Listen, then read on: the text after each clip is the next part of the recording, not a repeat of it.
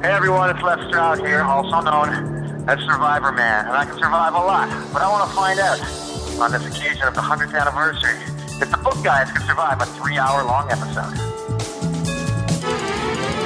Book guys, books, audiobooks, audio dramas, podcasts. Book guys, book guys, book guys. Book guys. The Book Guys Show 100th episode is brought to you by Audible. Go to audibletrial.com/bookguys and get a free book just for signing up for a free trial. Book guys. Now, I know that Les Stroud, Survivor Man, said it was the 100th anniversary, but we haven't been around for 100 years. Not quite yet. But this is the 100th episode of The Book Guys. My name is Paul Alves, joined by my co-hosts, Sir Jimmy, all the way in North Carolina. Yes. Happy anniversary. Happy anniversary to you, sir. As well as Professor Alan Middleton, somewhere in central Ohio in his bunker. Hello! You know, these super long episodes is why they invented 1.5 speed on the iPod. That's right. So we got a bunch of guests who are so gracious, mostly returning guests, to line up for us tonight. And folks, don't worry, it's not just going to be a party and a fap fest of book guys. We are still going to talk about different books that we're all reading. And we're not going to tell you who's coming up until after the breaks. But let's just start off by talking. How did we all meet? Like I know we had some other guests, other co-hosts, and we have clips, and some of them will be joining us. But Professor Allen, I think, if I remember correctly, you were listening to the show, and you sent, it was on Twitter that we met? Yeah, we met via Twitter. Now, how we found each other must have been via the No Agenda chat or something there. Oh, yes. I mean, that's how we would have been following each other on Twitter. Yeah. And one of us was talking about comic books one day, and then we Now that you have the other one paid attention, and it turned into a dialogue, and I ended up guesting on, I think, episode 34, and then have been a regular since about episode 40, I think. Yeah, you're hardcore. You and Jimmy have been here for, I think the three of us we're officially the longest running book guys anyways, as far as the Guinness Book of World Records says. I think so. Yeah, I remember now. We were talking back and forth on Twitter about comic books, and I just found that you were so knowledgeable about all that was going on in comic book world land, the comic universe, and then we figured, hey, we need a comic book guy. Yeah. And it turns out you're not just a comic book guy; you're a book guy, and you're an actual professor. Some books that I read actually do not have drawn pictures. Right. They just have words. Right, and some of them don't even have robots in them. Well, yeah, I guess some of the textbooks don't. And I don't have the clip. We are going to be playing it on episode 99. Like Douglas Adams said, we're recording episode 100, and 99 is not out yet, nor is it finished editing. But like Douglas Adams said, I love deadlines. I love the whooshing sound I hear as they go by. But we will get episode 99 out before this one airs. Sir Jimmy, I think, again, No Agenda show, I think is where I heard about Free Hollow Books. Then we had I absolutely have. I've met people from all over the world thanks to the internet and the No Agenda show. A lot of like-minded people, I think. Yeah. So now, Jimmy, I'm not putting you down when I say that the first time we talked to you, had your radio voice on. I can put them down for Because if you listen to episode 99 and heard the first couple episodes, hey, this is Paul the Book Guy. You're listening to episode 1 of the book. I had my radio voice on too. And eventually we all figured out that, hey, just use your regular voice. It all comes out better in the end. yeah, I think some people like Adam Curry, they got their radio voice and they don't even remember what their original voice sounds like now. Well, but he just has a natural radio voice, period, right? You'll never know. I think he walks around with a compressor. Yeah, pretty much. He has a compressor and a noise limiter built in. He's like a cyborg. I know that Paul and I have radio hair. That's almost the same thing. Speaking of our first promo and first break that we're going to take is Adam Curry wishing us a happy 100th and establishing us as something. I'm not going to spoil it, but we're going to play that clip. And when we come back, we have our first mystery guest of many.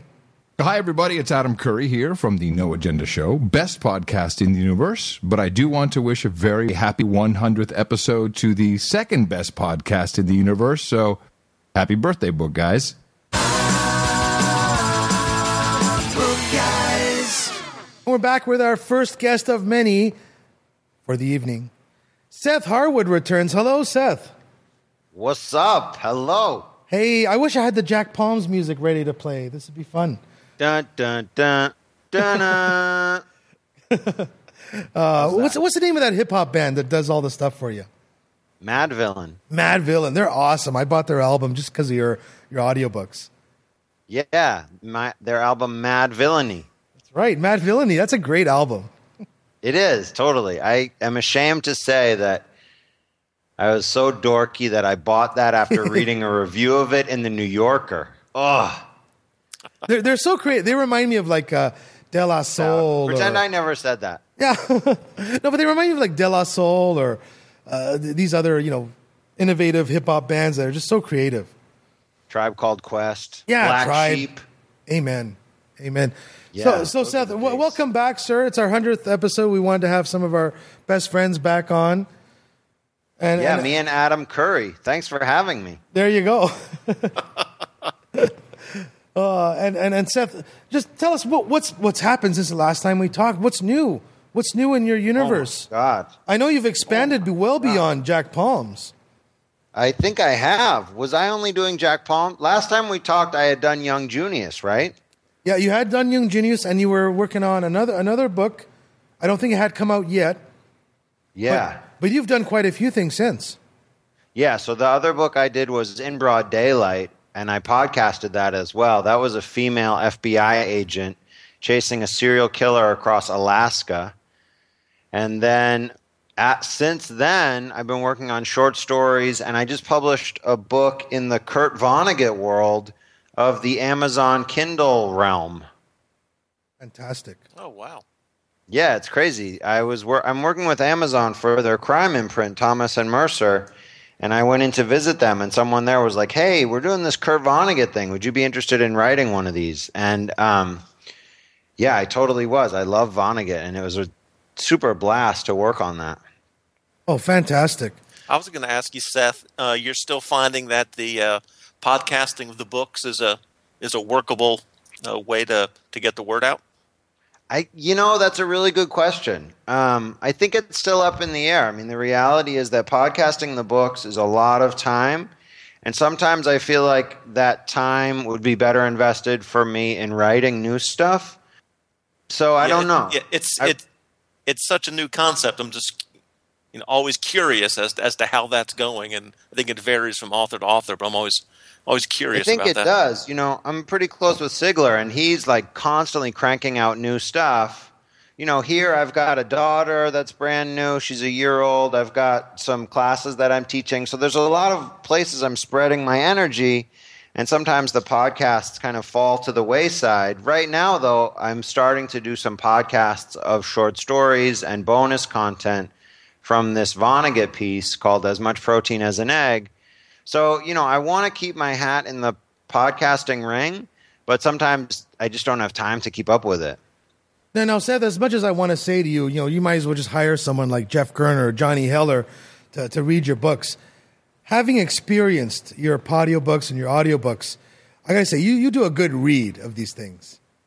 Thank you. It's gotten to the point where people will help out by editing my reads, and so that helps with some of the time. But right. I definitely feel like kind of across the board, I feel like when an author can read his own work, that really adds something to it. Yeah, absolutely. I mean, there's nothing more annoying than listening to Stephen King read his own work. Really? Yeah, it's just squeaky. It gets a little nasally at points. Right. But sometimes you get like an audiobook from Audible or something else like that, and they've got some actor reading it who just doesn't get the text or the cadence or any of it, and they can be nasal too. Right. Yeah. Well, no, don't get me wrong. I mean, listening to On Writing by Stephen King when he's talking about his craft, I definitely recommend On Writing. You listen to the version read by Stephen King, but he's had people reading for him, like George Goodall, Frank Muller. So when you compare Stephen King reading his own work to Frank Muller, or George Goodall, it's kind of like, Steve, get off the mic, for Christ's sake. Where's George Goodall? Let the professional do it. Right. Yeah, I don't have any professionals clamoring to do my stuff. Although, there's this new relationship with Audible where ACX, like you can go on there and recruit professionals to read your stuff. I think I'm starting to get some of my audio rights back to publish to Audible, but, I'd like to read that myself and put it out there. It's funny that you bring up the sound quality because my thinking is that I need to do those over again just to make sure the sound quality is top notch for Audible. Right. Now, how strict is Audible as far as the sound quality? I mean, have you submitted stuff to Audible where they said it's not going to work, you have to re-record it, or? I haven't, and I've been told by people in the podcasting community that, my stuff is good enough. I mean, and you guys are saying that, like, my stuff where I put a sock on a snowball microphone, that was good. But I also think, a lot of the times when I've podcasted a book, it's been sort of an earlier draft. And I want to make sure that that I'm podcasting or creating as audiobooks the final draft of these projects. Right. So in that sense, like, I have this perfect world idea where I just read like a chapter a day when I'm in my office.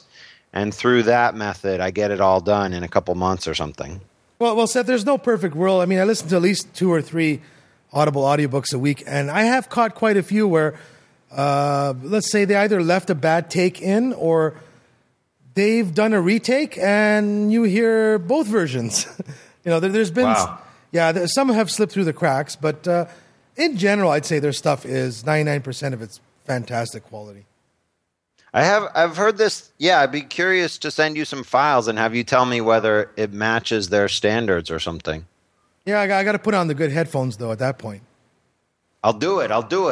Hey, if you want to stick around, Seth, even for like 5-10 minutes, we got Scott Brick and Gabrielle de Cure. First of all, I think one of the best. I actually think the best audiobook narrator in the business, and the best audiobook producer and director in the business are going to join us. So maybe you might want to find another 5 minutes for us. I can do that. All right. So stick around. We'll be right back, folks, and we'll tell you who those people are. Hi, this is Seth Ressler, founder of Mystery Meat and host of the Fine Dining podcast, and you're listening to The Book Guys. I think so. One thing that I heard when I was at AWP in Seattle last weekend was that they have this thing like WhisperSync is switching now to the point where you can be listening to an Audible book in your car, and then you get inside the house, and it picks up right where your recording left off when you start reading. Have you heard that? Yes, the WhisperSync is fantastic. I haven't used it only because when I listen to an audiobook, I listen to it in audio from start to finish. Yeah. But I can see where that would be really cool. I've heard that if you have the Audible file and you have the Kindle book, then you can switch back and forth, depending on whether you're in your car or you want to read. Fantastic. And I think Apple is working, or no, they have a similar thing, but they don't have too many titles that work with it, where it actually highlights the words as the audiobook narrator is speaking. So it goes a little bit beyond the WhisperSync, even though they don't have many titles that do it. But, I mean, for small children who are just learning how to read, I think that's a great way for them to neuro-associate, the words they're hearing with the words they're seeing on the page. Yeah, follow the bouncing ball. Well, last night I bought Yertle the Turtle, the great Dr. Seuss book, for my Kindle Fire. And it's like you can click on the pictures and it tells you, you can click on the words and it reads the words out loud. But you can also click on the pictures and it says like pond, turtle. Oh, that's great. There's a Dr. Seuss, the Cat in the Hat app. I bought it for my niece, Maya, and she just loves it. She's clicking on the words, turtle, turtle, turtle, Get the kids headphones if they have the iPad in the car, folks. Just telling you, for a long drive. I hear it. I hear you. I do have a question for you, Seth, about this this new one that you've done in the world of Kurt Vonnegut. Yeah, Explain totally. that process. Is that an Amazon concept? This worlds idea? I've heard a little bit about that. Explain it from at least what you know of it. Amazon has come up with this concept called Kindle Worlds, and what they're doing with that basically is licensing different properties that they can basically have fan fiction written in. So they've got like some comic books that I'm not familiar with. They've got Gossip Girl, Vampire Diaries, the Wool Saga, Wayward Pines, and some other stuff. And so they have Vonnegut, who I'm a big fan of. And so they asked me to write something in his world, meaning, you know, with some of his characters or references to his sort of brand of literature. And I did that, and I think it was a lot of fun for me to write. I cranked it out really fast because I was on deadline, and it was just fun to sort of try someone else's world. And as not so much of a fanboy or science fiction guy, like, it was really cool to do something, an author who I really buy into his stuff. I love Vonnegut's work, and I reread a bunch of it and then sort of just riffed off of that. And it was really fun, I got to say. I had a really good time with it. And now I'm podcasting sort of bonus content from that. I'm putting out the audio of the prologue today and then some other sort of background stories in the next couple of weeks, and really trying to get my podcast listeners to go on there, buy the Kindle book. It's only $2, and drop some really good reviews of it on there. Now, would you tell the folks where they can go to find all this great stuff? Yeah, they can just go to my website, SethHarwood.com. The new Kindle book is called As Much Protein as an Egg, which is like a new brand Kashi cereal reference to one of his books called Breakfast of Champions. Fantastic. You guys read that? Not yet. No. That's a classic. Writing. I'm actually writing it down right now. Breakfast of Champions is like- great. And Slaughterhouse 5, too. This seems like a great opportunity to get your work out into someone else's fandom. I mean, it seems like for authors, this should be a great opportunity.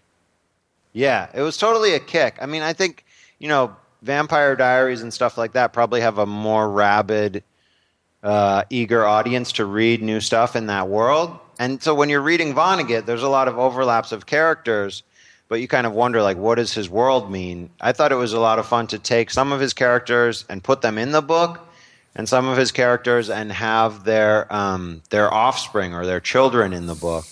And then sort of to use some of his methods was a lot of fun. Fantastic, Seth. Thanks so much for joining us on the 100th.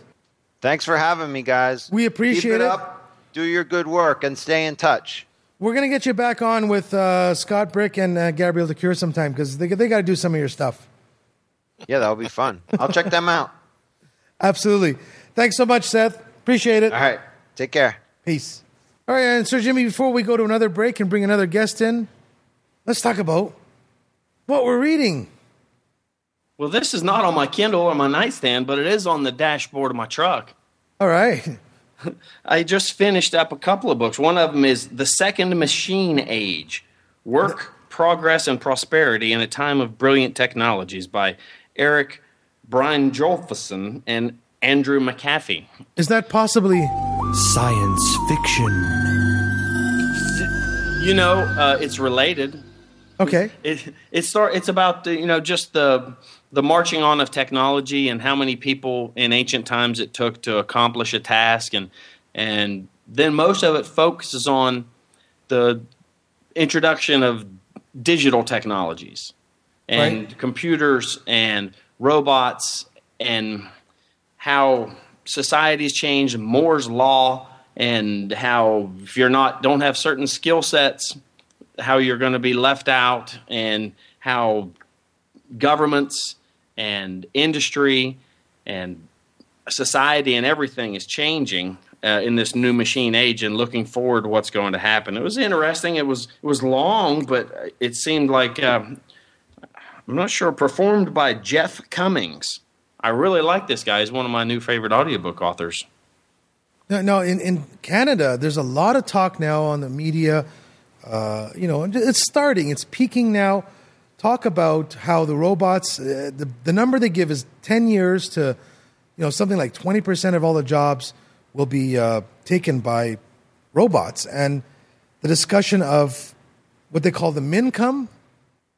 Exactly. The mincome, the basic minimum wage or whatever, that's the section they talk about how they're going to have to give people money because there's people that what they learned how to do for a living doesn't exist anymore. And by the time they train to learn how to do a job that's current, by that time it's already changed and what they've learned is useless.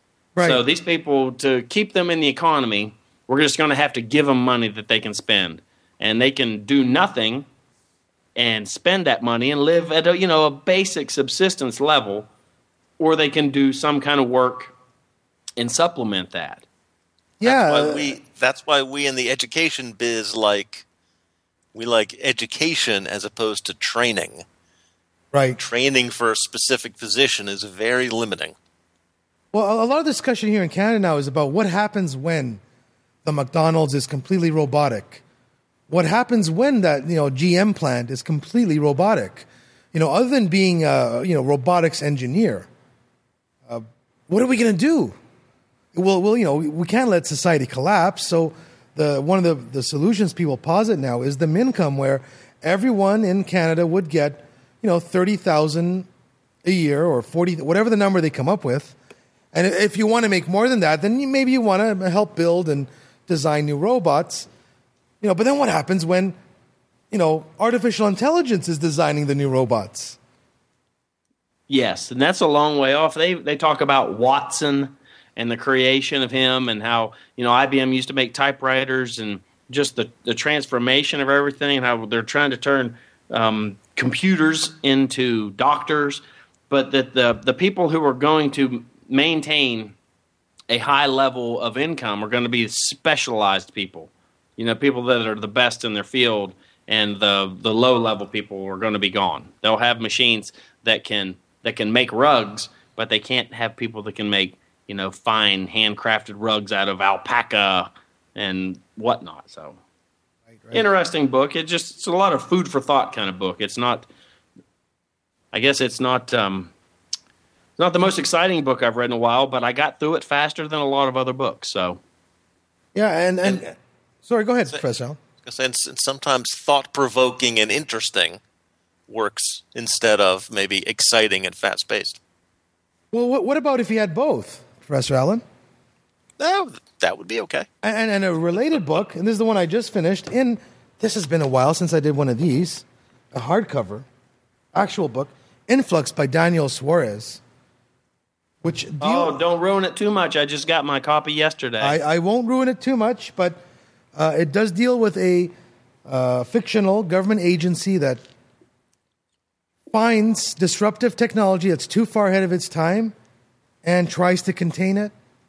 And our protagonist, he's one of these guys that, again, I don't want to spoil too much, but he invents a technology that they find is too disruptive to our universe as it stands, and he is imprisoned. We'll leave it at that. And thought-provoking, action-paced. It's almost like a Tom Clancy at certain points where it's all about spies and it's action-filled. At the same time, it's very thought-provoking. It's almost allegorical, where he's kind of, in a way, talking about the NSA and the CIA now, where they may actually be in control of the country and not the branches of government we think are in control of the United States. Sure, it's like if there was a Nikola Tesla that came along right now, he would be shut down a lot quicker, I think. Right. Well, cool. Just got a tweet from Britta, who is the producer for, I believe, the Jim Richards Show on AM 1010, local terrestrial radio station here in Toronto. And in the morning. And she's going to join us another night. She doesn't have Skype quite installed just yet, but she's seems to be a nice lady. I text them all the time, and they sometimes talk about my texts. Great show, and a great guy, Jim Richards. Always talks well about his producer, Britta. So we'll have her on another show soon. I also just finished reading Cold Calling Techniques That Really Work, the 7th edition by Stephen Schiffman. And that one sounds like fiction. Yeah. I mean, I'm in sales. I don't do cold calls. But even if you don't, this book has a lot of techniques that teach you how to overcome objections, get your opinion over, and allow people to say, oh, I'm not interested, and say, you know what, a lot of people that we work with right now, originally that was their thought. They weren't interested, but what we do really complements the people you're already working with. How about I think we really need to get together. How's Tuesday at 7? And it's like he's working magic and teaching you how to just get people to the point where let them say no once, and then it's like they're out of gas, and you can get them to say yes. It's only 3 little CDs. I listened to the whole thing today, and I recommend it for anybody that sells anything. Jimmy, speaking of cold calls, let's take a quick break, and we'll cold call a couple more guests in. Hey now. Hi, this is Jeremy Bulloch, Boba Fett from the first Star Wars trilogy. Come and read my book. Go online, jeremybulloch.com, and you can see all about my book, Flying Solo. You've been listening to The Book Guys. Book Guys. And we're back, guys, and we're joined by the one and only Craig Damlow. How's it going, buddy? Good. I'm not in a blizzard like yourself. That's right. I was telling the boys before we started, I got 2 feet of snow outside my door. A foot fell, but for some reason, snow gets attracted to my shop. So I guess it's going to be a long show then, since you can't go home. Yeah, pretty much. I'm stuck here tonight. I wish I had a sleeping bag. So how you doing, Craig? What's new since we last talked? Not much. Well, you've been a great guest. Have a good night. Sorry, what was that? I said you've been a great guest. Thanks. Have a good night. Yeah. So Craig, any new books on your Kindle nightstand? Yeah, actually, I've been reading The Box, How Shipping Containers Made the World Smaller and the World Economy Bigger, which actually is a lot more interesting than it sounds. That actually does sound fascinating. I know it's stuff like the Tetra Pak and the different ways that things get shipped. The world really has changed. Yeah, and actually what I found the most interesting is, the shipping containers, kind of interesting, but the better story in the book, and for me, the more interesting thing is how it shaped cities. And, in particular, Brooklyn and Manhattan lost all their shipping. Shipping went to Newark, or out here for me, Portland was the big shipping city until the unions fought the shipping container craze. And so all the shipping containers now come through Seattle or Tacoma, right here in the Puget Sound. So it's kind of interesting how cities and economies changed, mostly from people unwilling to accept change. Well, that's the story of business and economic progress for the last century or two. Areas and people who are willing to make the changes necessary for whatever that version of the new economy is will succeed and prosper, and those who try to live in the past get left. Yeah, don't say that too loud. Uber and whatnot here in Seattle are fighting that one hard. Now, Craig, I don't know. I haven't read the book. Idea.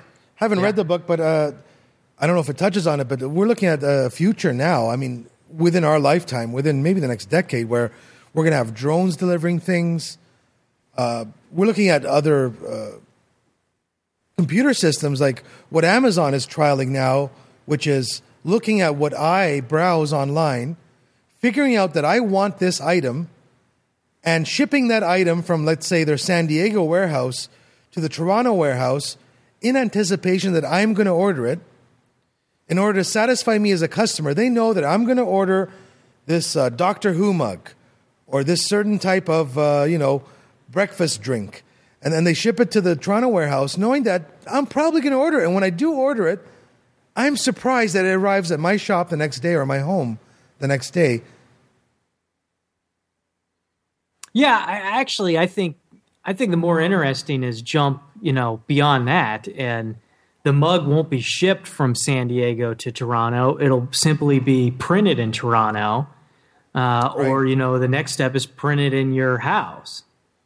Now, having seen a 3D printer in action, I got to tell you, we're a long way before they're going to print me a case of Diet Coke. We are a very long way. When they show you, I 3D printed this model of Doctor Who. Yeah, you 3D printed it, then you sanded it, then you filled it in, then you hand painted it yourself, and even then it's just a plastic piece of crap. We're far from where you can print an Oreo cookie. Paul wants the Star Trek replicator, and he wants it now. Right. Yeah, I think food's the further one out, but airplane parts have been printed and used for a long time, and in plastic, you're right, but they do metal, and I've seen some wood now. They actually print it, and the machines are getting good enough where they'll do more than one step inside, so you don't have to take it out and sand it and paint it yourself.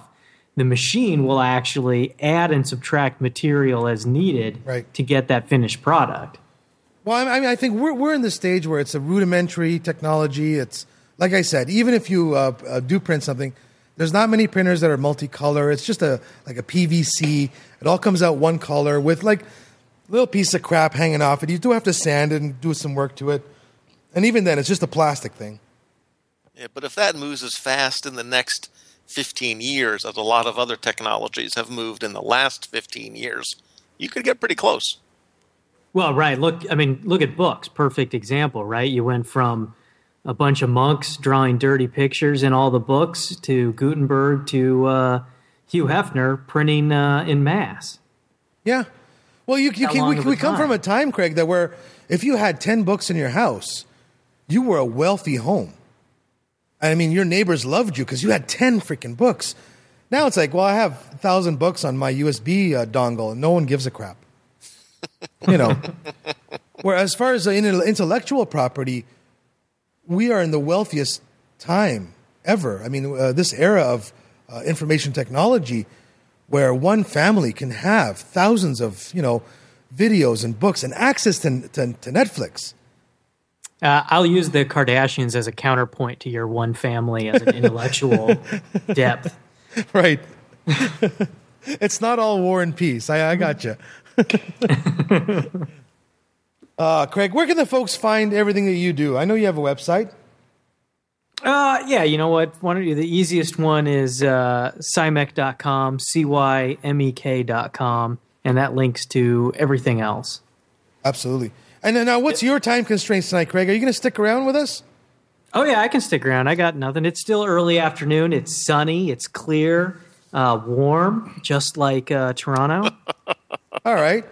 So let's tell everybody how Craig became part of the Book Guys family. Yeah, Craig, tell us the story. Yeah, you know what? Actually, it was funny you mentioned that because I was trying to figure out before the show. I'm at home in Seattle now. And I'm not sure I've ever done a Book Guys show from Seattle. I did one from Alabama. I did one from, I think, Buffalo and Portland. But I don't think I've ever done one from Seattle. But yeah, we do, I, and Jimmy and some other people randomly in there we do the emergency broadcast system. And that went back even... I got into that one because I used to do my own podcast about physics and connected to Jimmy that way, and that's how I got on. I asked a lot of stupid questions. I remember one of them was, why does a big black dot show up on your digital camera if you take a picture of the sun? I had to ask a physics guy that. Good question. Yes. And that's still, I can still tell you that one. That one's still an overload of the chip. the horrible analogy of a image sensor is a bunch of buckets that light falls into. Well, when one of those bucket gets overflowed, your camera was just compensating by just making it black. And I revisited that same technological hiccup one day when I tried to photocopy a picture on my iPad. That doesn't work either. Are your old are the old episodes of the Singularity podcast still available online anywhere? You know what? I don't know. I don't think so. I think I deleted all of it to make room for my incredibly sparse, non hard drive intensive website I have up now. That's a loss to humanity. Sometimes you have to make those hard choices. Right. Yeah, I mean, I guess I could always put them back up. I've got them all still. I just worried, and you know, the reason I stopped doing it, and I think the reason the Book Guys works is I think podcasting grew to a point where one person talking to themselves just wasn't that entertaining. It takes more than one person to keep someone's attention. Yeah, the only person that can get away with that is Dan Carlin. Yeah.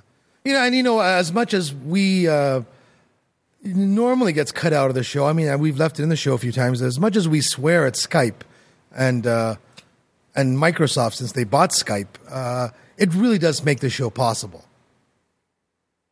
Absolutely. As many problems as we do have and, connection problems and whatever, without Skype, we couldn't do this. I mean, it would cost us a fortune to get the phone system in. Oh, yeah. So we're going to add a few more callers. Actually, we're going to add one more guest right now if we can.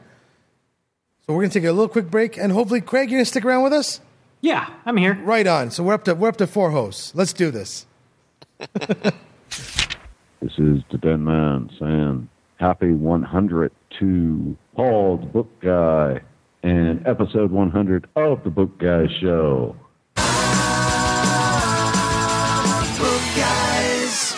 Now, I know the Dead Man has a legitimate reason to have a medical marijuana license, but doesn't he always sound baked?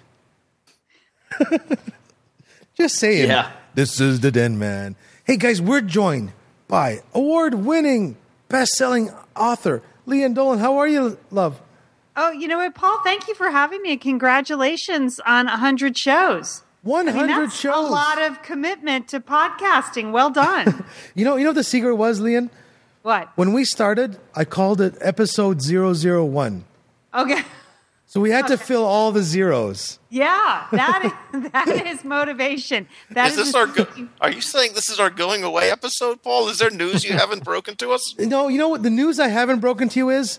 Next episode is not 101, it's 0101. Oh. See, I like that. So if you were a TV show, now you could really make the big bucks in syndication. Yeah, that's right. Episodes. That's right. So Lian, it's been a while since we've chatted with you. What's new? What are you writing? What's going on? Well, I had a couple of books come out. So the last time we were talking, I was just on a book tour with Elizabeth, the First Wife. So I am working on a third book. It has kind of an art history mystery bent to it. So I'm doing the research for that. I'm also working on a screenplay, which I thought, what the heck? Might as well give it a whirl. It's been 20 years since I've written a feature-length screenplay, so I'm going to give it another shot. And you are out in Hollywood. That is the law. That is, at some point they take away your license here in California if you don't show them an unproduced screenplay. So that is true. And then I am writing a column for Pasadena Magazine, which is it's a big glossy actual magazine, which is fun to be in again, which has been a lot of fun. It's a humor column, but I actually just wrapped up one today, an interview with producer Gail Ann Hurd of The Walking Dead. And I think you boys are fans of that show, correct? I think everyone is. Absolutely. Yeah. So it was really interesting to talk to her. She's a very polished professional producer, and she owns a restaurant here in town and lives here. And it was great to talk to her. Very inspirational. So a bunch of different things. Now, Lian, I have a 3/4 finished novel that a lot of it is internal thought, and a lot of the comedy was in really the thought process of the characters. And I'm finding having a much harder time than I thought I would, converting that to an audio drama script. Now, are you finding that writing for screenplay is so much different from what you've been doing before? It's completely different. It's 100% different. And I'm actually taking Elizabeth the First Wife, which is a novel, and creating a screenplay from it.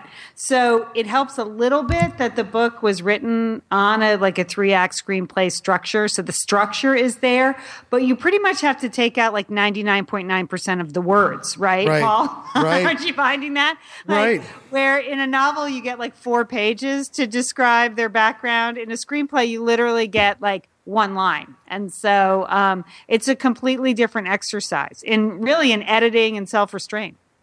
Oh, absolutely. And like I said, if a lot of it's internalization and thought, how do you convert that to even a screenplay? I mean, I think, sorry, go ahead. You know what the mantra is? The mantra is show, don't tell.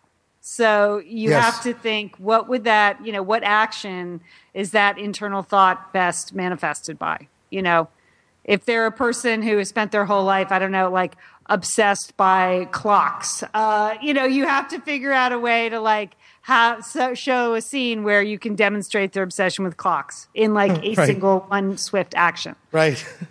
So good luck with that. I know it's really hard. It's funny because I'm reading right now the novel of a friend of mine who is a screenwriter, and she has the opposite problem. Going to a novel, she is used to writing. I mean, screenplays are very tight. If you've ever read a screenplay, it's 120 pages. Yep. Literally, it's 1 or 2 lines of dialogue, rarely more. A novel is the complete opposite. And she's having a hard time sort of relaxing into the prose. She's just really moving way too fast with a lot of the descriptive paragraphs. And I'm like, no, this is the point of a novel, that you get to relax and have fun and make stuff up and fill in things. So it's really different writing. Like the Family Guy or any kind of television show that's weekly and does 30 episodes a year, they can knock off a five-person team can knock off next week's episode in 4 days. Right. Yeah. Right. Whereas writing a novel that would take place within, an hour's time frame could take you 4 years. It could. Yes. Yes. And then it takes the readers a weekend to read it. So it's just a terrible equation. Or a 1 hour episode.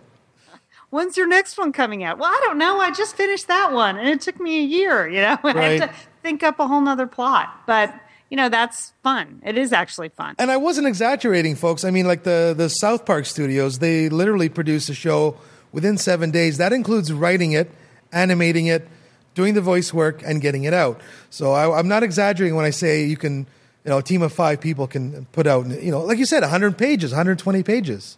Right. Yeah. I mean, a half hour is only that's like a 38 or 39 page script. Yeah, and Walking Dead, most of the the 1 hour episode is so Do you want, can I quote you in my piece? You can quote it. Now, I think who has the easier time is people at producing movies and television shows over at Marvel, because they can literally pick up a comic book and all it is a 1 hour storyboard. Yeah. Yeah. Well, that's your area of expertise. I'll believe you. No, not mine. That's Professor Allen. That's Professor Allen's. Yes. Yeah. I did have a question for you, Leon. Actually, this is a story you've told on Satellite Sisters and/or Chaos Chronicles, but the translation of Elizabeth into, I can't remember what language it was, with a very different cover. Yes. Oh, yes. So Elizabeth the First Wife is being published, and that's a romantic comedy. It's the story of a Shakespeare professor who was once married to her college sweetheart, who's now a very famous actor. And he comes back to her, and he wants her help producing an avant-garde production of A Midsummer Night's Dream at the Ashland Shakespeare Festival. So that's the plot in a nutline. And the foreign rights have been sold to Hungary.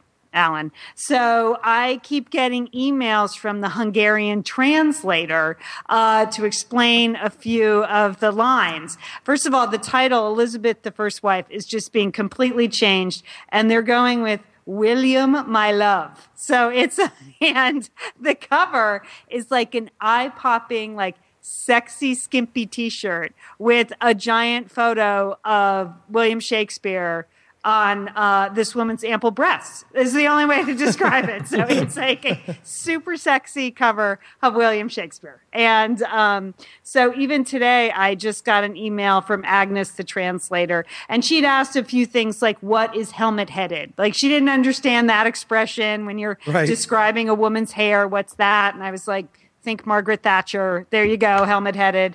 And today I got an email. It just made me laugh out loud. She said, please explain this phrase in plain language. I'm sure it's very funny, but I don't quite know. And it was, he puts the booty in booty call. I was like, I guess I would say he has a really great body and you want to have sex with him tonight. Okay, I think that's what would be the plain spoken English for that. So it's been really fun to work with the Hungarian translator. But if you could put that in a nice, clever Hungarian expression, that would be great. And she will. That's what she was. She was saying, like, I think I get this, but what is really okay? So it's just been really funny to see the things she asked me about. So it's been fun. Lian, before we continue, can you tell the folks where they can find all your wonderful work?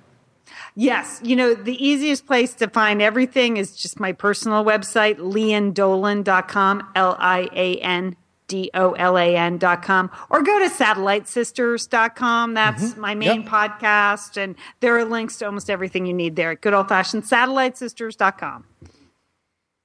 Okay, and we're going to take a quick break, folks, and we'll be back with another guest. It's going to be rapid fire tonight, folks.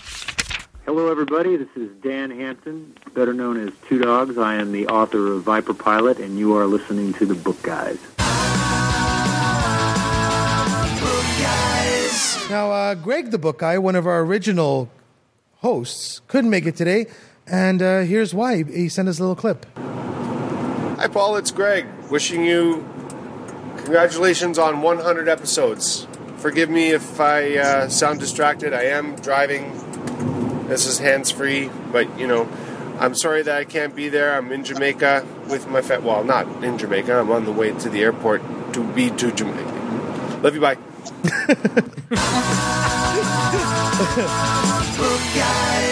Greg always ends. What kind of priorities is that? He ends every call with "love you, bye." Even when I worked with him here at Sterling, when he was my boss at Sterling, even a customer call, he'd like, "Okay, we'll have that ready for you at 5:00. Love you, bye." Hey, this is Jimmy. I'm telling you, I've done the same thing. My last job, every year I would have to hire, recruit, and train, up to 10 people. And I'd talk to my wife, and it's always at the end, okay, love you, bye. And I said it to several people a few times, and they laughed. But, All right, I say love is what makes the world go round. Absolutely, Jimmy. Jimmy, Alan, Craig, Lian, we're joined by a sixth person on the line. Our you know what? I was going to say our customers. Our listeners are going to be thoroughly confused now, but we are joined by author Phyllis Johnson. How are you, Phyllis? I'm fine. It's nice to talk to everybody. Nice to hear you again. I mean, you were one of our first guests on the Book Guys show. I think maybe episode 5 or 6, perhaps. Right. We were podcasting from Nashville, the Killer Nashville Suspense Writers Conference at the time. Absolutely. I know. And Phyllis Johnson is half of the dynamic duo of Johnson Nagel. We haven't been able to get a hold of Nancy today, but maybe we'll have her on soon. So, Phyllis, what's been going on since you guys did Inkblot? What's new? Well, we've been. She's been working on a 5-book deal with through an imprint and Amazon, and along with marketing Inkblot and being requested for sequels for that, I've written a monologue book called Just Me: 100 Monologues for Teens. And it's being used by college and high school classrooms. And I've had the the pleasure of watching students perform the monologues. I even recorded 7 of the students performing them and posted it at YouTube, and most of them are funny. So if you could check that out. You could go to YouTube and type in words at play and make it all one word, and you'll see the students giving the monologues. I gotta say, Phyllis, since I read Inkblot, I was on Facebook at one point, and the little things come up and through your timeline on Facebook and asking you stupid, silly questions. And I looked at the question, I said, wait a minute, they're just trying to analyze my mind and find out if I'm going to commit future crimes. So you were definitely looking to the future there when you were writing Inkblot. Well, yeah, that was based on taking an Inkblot survey test, and the more as the test went on, I thought the images and the questions got a little stranger and more perverted, and I started thinking, all this information I'm putting in, what if somebody used this information against you somehow? That's right. And then the more I looked at the Inkblots, I could imagine them being certain things, and then these different crime scenes were revolving in my head, and I sort of laid out chapters according to each crime scene, and that's how the book was born, from actually taking the Inkblot test. So motivation can come and inspiration can come from the strangest places. Absolutely. It's great, when the concept is born. There's nothing like the birth of the concept. When it's like a eureka moment. Absolutely. Yeah, I've had a lot of teenagers and adults have read the book. I've had a lot of teenagers recently come to me and demand that we write some sequels. So we do have some ideas outlined. And I hate the term young adult novel or YA fiction because, it's suited for a young adult, but I've read so much young adult fiction that I read and I really enjoy, and I think of it as it's like eating a piece of bubble gum or having a really tasty slice of pizza. Not every novel you read has to be something that you have to stew over for months on end. I really enjoyed Inkblot. It was a really fun read. Inkblot the novel, I believe.com. I could be wrong. Phyllis, where I think Inkblot. Anybody would enjoy Inkblot. Absolutely. Just like the Harry Potter series. Yeah, you know what? Yes, I'm a 41-year-old man, and I thoroughly enjoyed, and I highly recommend if you're listening on audiobook, listen to the British versions with the British voices, because then it seems more magical. At least if you're American or Canadian, it seems more magical. And I really enjoyed Inkblot. Lots of fun. Yeah, we enjoyed writing it. Absolutely. We had a good time with that. We emailed it back and forth to each other for a year and a half. Now, are you and Nancy going to collaborate on anything else in the future? Is that in the works? Since we collaborated, she's collaborated with 2 other writers. She's cheating on you? Oh, no. I've written with other writers, too. Like I wrote some short romantic comedy stories one time with a guy writer in New Jersey, and we sent the stories back and forth. We each wrote 4 or 5 short stories, and we had a lot of fun doing that. So she wasn't the first writer I collaborated with, but the first novel, though. Well, I know you and Nancy love going to conferences and collaborating and meeting other writers. And that's just a great way to just expand your craft and sitting down with. Absolutely, yeah. Last weekend I was at the Christopher Newport Writers Conference on a panel. They invited me to be on a panel. It was empowering youth through literacy, and we had a good time there. They had a panel on playwriting and all kinds of novel writing workshops. It was a good time, and it was fun networking with other writers. Absolutely. Now, Leanne, do you work with other writers at all or attend conferences?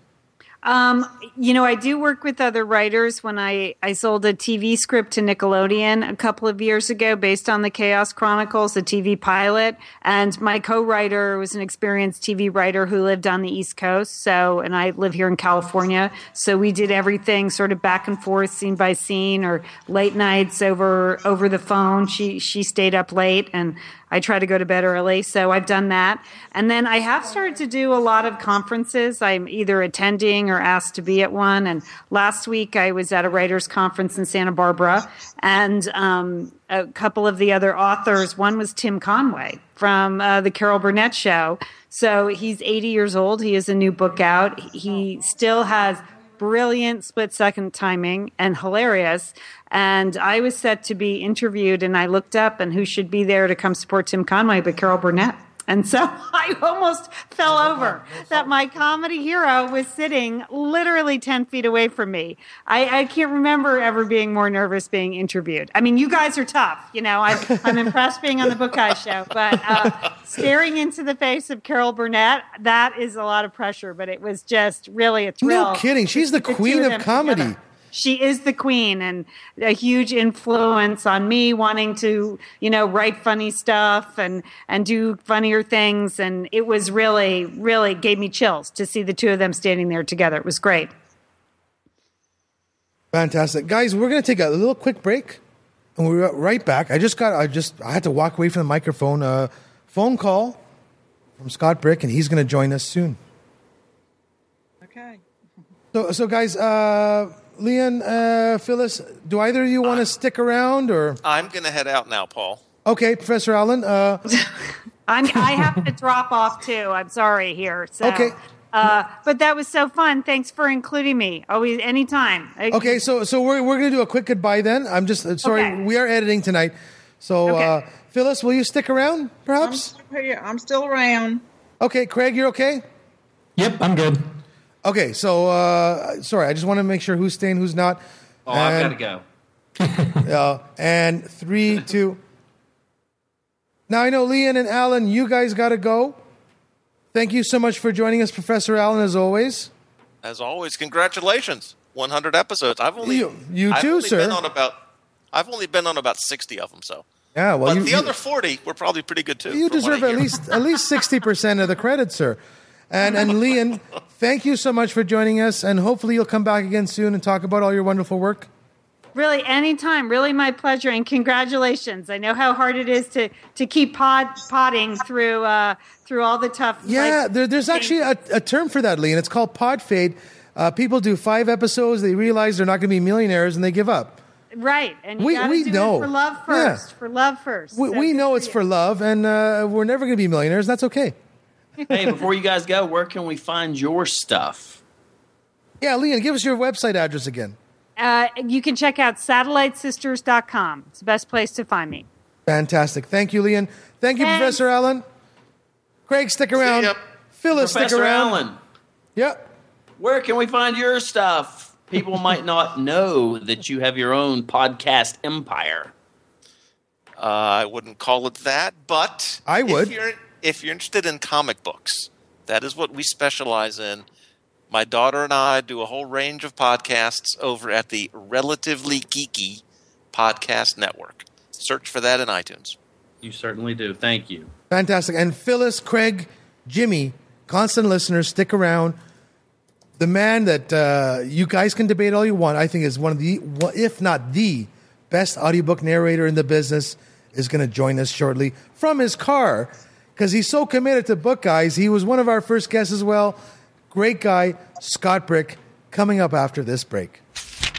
Hello, this is Brian Brushwood, host of Scam School. And I dreamed the dream of the perfect book show. And when I woke up, it was the Book Guys.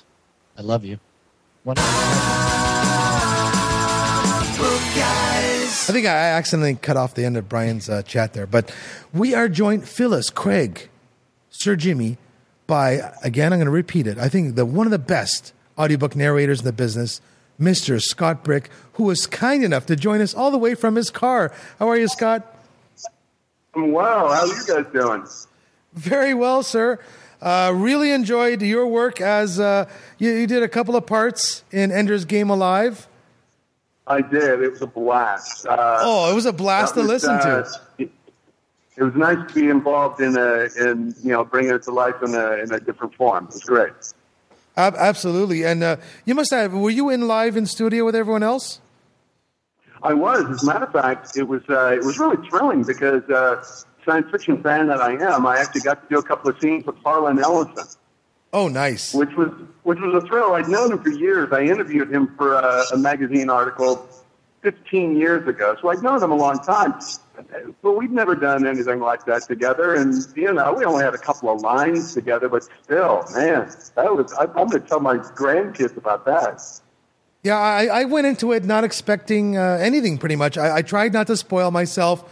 And I heard you as the computer and the shuttle pilot and whatever else you were doing. I was like, yeah, it's Scott. There you go. Well, I almost couldn't do it because my throat, my voice, I should say, sounded so different to me. I had such a bad cold. I woke up a couple of days before then just sick as a dog.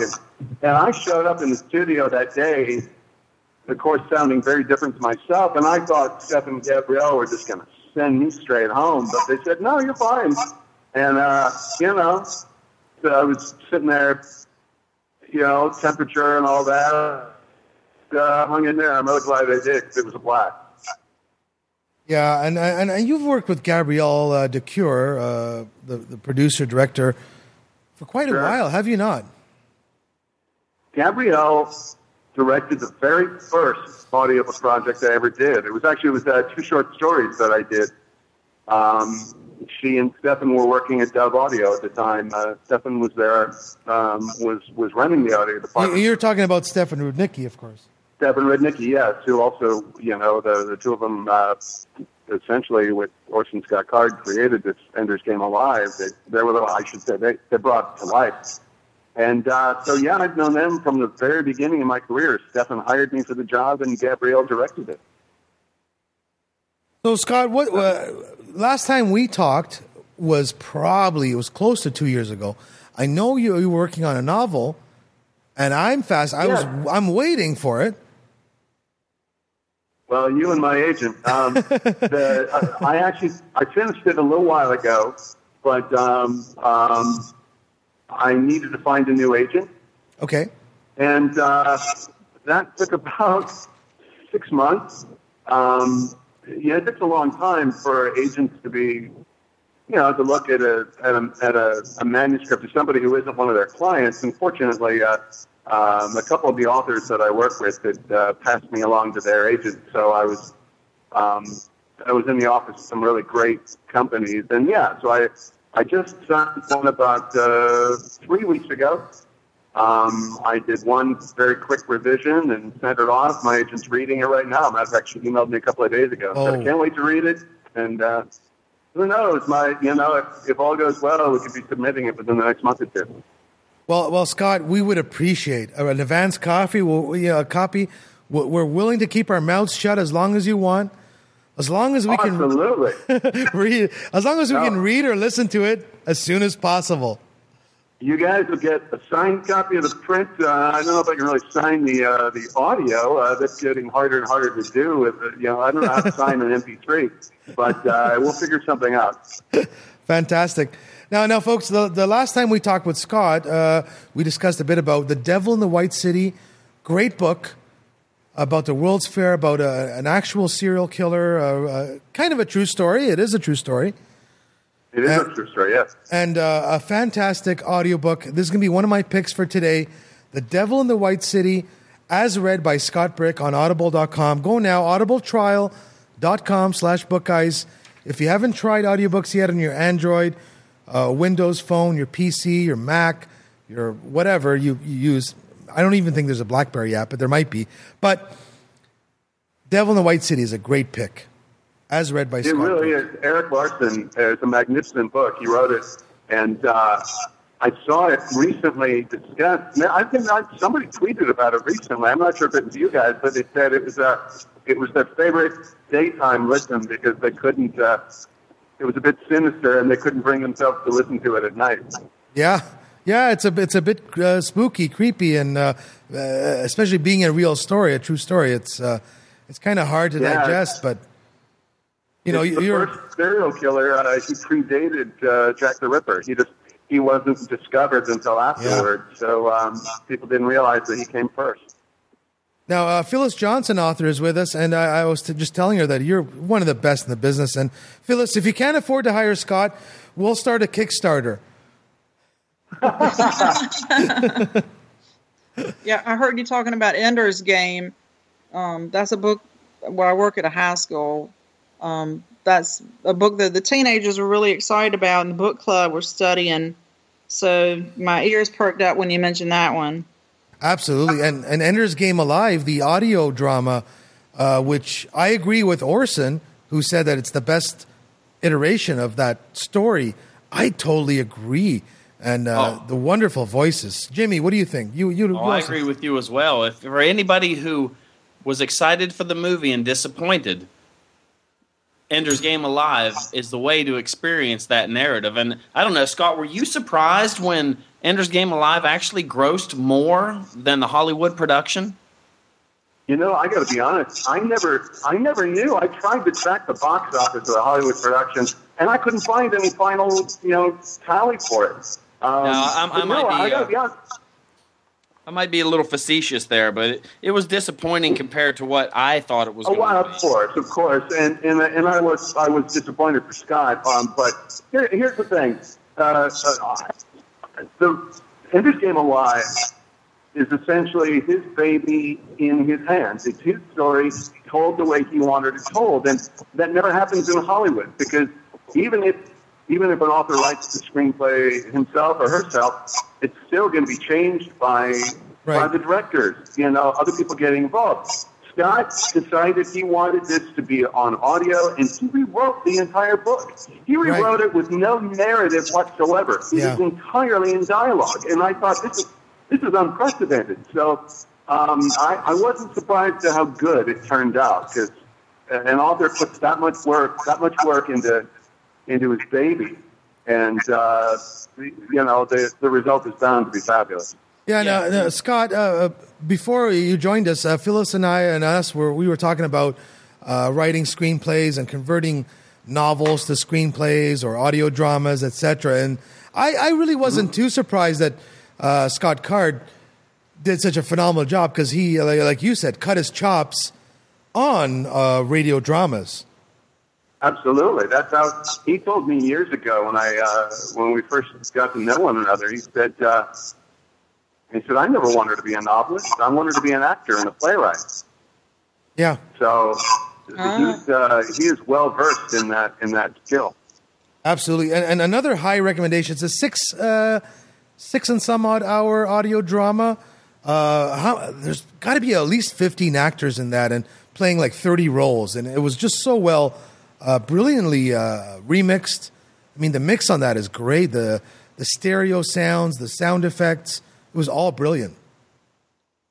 Yeah, they really went all out, and I was delighted to see it because Ender's Game has long been one of my absolute favorite novels of all time, and it's great to get that treatment. Yeah, and there was definitely some acclaim is coming your way because some Audis came your way. Well, the nominations came out recently, yeah, and Ender's Game Alive was nominated 2 or 3 times, I think, in multiple categories, that's thrilling. But I mean, I had so little to do with that. It's interesting. I've been nominated before for things that were multi-voice, and I never look at it as though I'm nominated. It's like there are so many other people who did the heavy lifting, and certainly on this one. I mean, but I mean, even we did something that was nominated for Grammy, and said, "Hey, you're nominated for Grammy," and I thought, "Come on, no, I'm not." But nevertheless, it really is an honor to be involved in that production and with that cast. But yeah, I was also nominated for the most recent sculpture book in the thriller category, which was it was wonderful. Okay, Scott, I know you're on the road. We don't want to cause you to get into a crash or anything. No, yeah, thank you. I appreciate it. No, it's all good. Well, we'll have All you back good. on the show soon. Stay in touch. I will. It's really great to be back. I remember we talked about it that night that I was on. I had such a blast. So I'm really glad this was able to work out. And I just want to say congratulations to you guys, because this is a heck of an achievement. I think that is a spectacular thing. So, Thank you so much, Scott. And you know what? Our audio quality right now with our connection to you is not that great. So folks are saying, why the hell would Paul Alves, the book guy, say he's the best guy in the business with this crappy audio? It's like, no. He's not standing in front of a Sennheiser or a Rode microphone right now. He's in his car on his cell phone. Exactly. The only microphone I'm standing in front of is the Jabra Bluetooth piece. Yeah. So, So I'm going to play a short clip. I'm going to play a short clip from The Devil in the White City after we hang up with you, Scott. Thank you so much. Thank you, Phyllis. Thank you, Craig. We're going to take a quick break. Thank you so much, Scott, for joining us. We'll see you soon with Gabrielle. And cheers for joining us from your car. You're a good man. Thank you. You guys as well. Congratulations. Take care, sir. And we'll be 3, 2. We'll be right back with 2 new guests. Hey, this is Jeff Smith, the guy who does all the jingles from thejeffsmith.com, and you're listening to Paul the Book Guy. Oh, sorry, Jimmy. I'm playing all the classic jingles, and that's back when we were Paul the Book Guy before we met. That's what drew me in from the beginning. And just a little background, folks. The first, 20 episodes of the Book Guys show, it wasn't a narcissistic thing. I really wanted to call it Book Guys show, but there was a terrestrial radio, sort of like an NPR thing called Book Guys. Not Book Guys show, it's called Book Guys. And we were lucky enough to have a guest on whose husband was a trademark lawyer who did a couple hours of work for us gratis because he really enjoyed the episode we had with his spouse. And he did the research, and he eventually did give us this sort of legal green light to call it what we wanted to initially. And Jeff Smith, what a class act at thejeffsmith.com, who not only recorded the Book Guys theme that we use now, he also recorded the Paul the Book Guy theme, which he said, look, I'll do it no extra charge, but it's quite a mouthful from going to from Book Guys to Paul the Book Guy. And I always get comments like, well, why would you call it Paul the Book Guy when there's 3 or 4 of you? You're an arsehole. That's true. Everybody needs to know that thejeffsmith.com, it's that weird, not often seen GEOFF Smith. That's right. And he's got a wonderful piano bar in Nashville. And I got to tell you, Jimmy, we were just talking with Phyllis Johnson a little while ago. She's the half of the duo of Johnson Nagel, Nancy Nagel and Phyllis Johnson. When they were in Nashville, I called up Jeff on his cell phone. I said, hey, they're in Nashville. Is there any way I could possibly PayPal you some money, pay their way into your piano bar and just pay for their night of drinks? And he said, absolutely, and you don't have to PayPal me anything. He did get them in, and he offered them and got them in and paid for their drinks all on his own. Jeff at djeffsmith.com, our jingle guy, our theme song guy, a class act, just over and over. What a great guy. Yes. Brilliant human being. Brilliant, my friend. And joining us right now, Sir Jimmy, the one and only Tom Merritt. How you doing, Tom? I'm good, man. How are you guys? Hey, long time no talk. No kidding. Congratulations on hitting the big 100. Yeah, we got over that hump. You fought to the pod fade. Congratulations. Thank you, sir. And we have another fellow podcaster with us, the one and only Joe the Dish Slave Esposito. How are you, sir? Hey, happy 100th, fellas. That is awesome to make it to 100. That is a big milestone. Thank you, sir. And it was a lot of fun talking with you. And you had me on the late night episode. You were a trickster because you had me after the bar. So let me tell you, I have gotten great feedback on that. And people have said, was he? And I was like, yes, he was blasted. That was the best part of it. That was so awesome because you actually apologized after we recorded. I said, no. It is so entertaining. Wait till you hear it. And it came out perfectly. I have listened to both episodes, and I'm a bit embarrassed. But you know what? They say you get a few drinks into you, and the truth comes out. You know what's funny, too, is that I just did my second one because for those who haven't heard it, the first guest was Paul. He was number one, Canadian number one. I had another Canadian on. And in both cases, I had you on. You're the book guy. We barely talked about books after the 10 minutes. The second guy I had on is a music guy. He does a music podcast, talked about video games for almost a solid hour, 10 minutes after he was on the show. So in both cases, I have failed at actually talking about the subjects that people came on for. Fantastic. Tom, you've done some changes. I mean, you were a Twit guy. Yeah, are you still doing Buzz Out Loud, Tom? Yeah, I secretly have been doing Buzz Out Loud this whole time. Oh God, nice. I need that RSS feed. It's we just delete them as soon as we're done. No, yeah. So Tom, the last time we talked, we were doing video, and I was looking at your set, and I kind of sort of was looking at the screen, and I said, Tom, wait a minute. Are you not in studio in Petaluma? And you had this brilliant setup at home where I always thought that you were there. And, you know, I have a little bit of a background in film and television. I always wondered why they never did a 3-shot or a 2-shot of you and the other co-hosts. And you admitted to me, you said, well, no, I'm not there. But you had this brilliant studio at home that really color matched their studio. And that's when I found out that you weren't actually in studio. And from what I have read on the internet, Leo and you guys are still getting along, but he really wanted someone in studio. And we'll let you tell the whole story. Well, sure. Yeah. I mean, that's pretty much what there is to tell. I moved down to LA because my wife got a job at YouTube in November of 2012. So I moved down January 2013. I hear that's big with the kids, the YouTube. Yeah. I don't really know much about it. It's for the kids. No, she's having a blast there. Actually, she's doing some amazing stuff. They've got some really cool shows and creators on YouTube. I have to admit.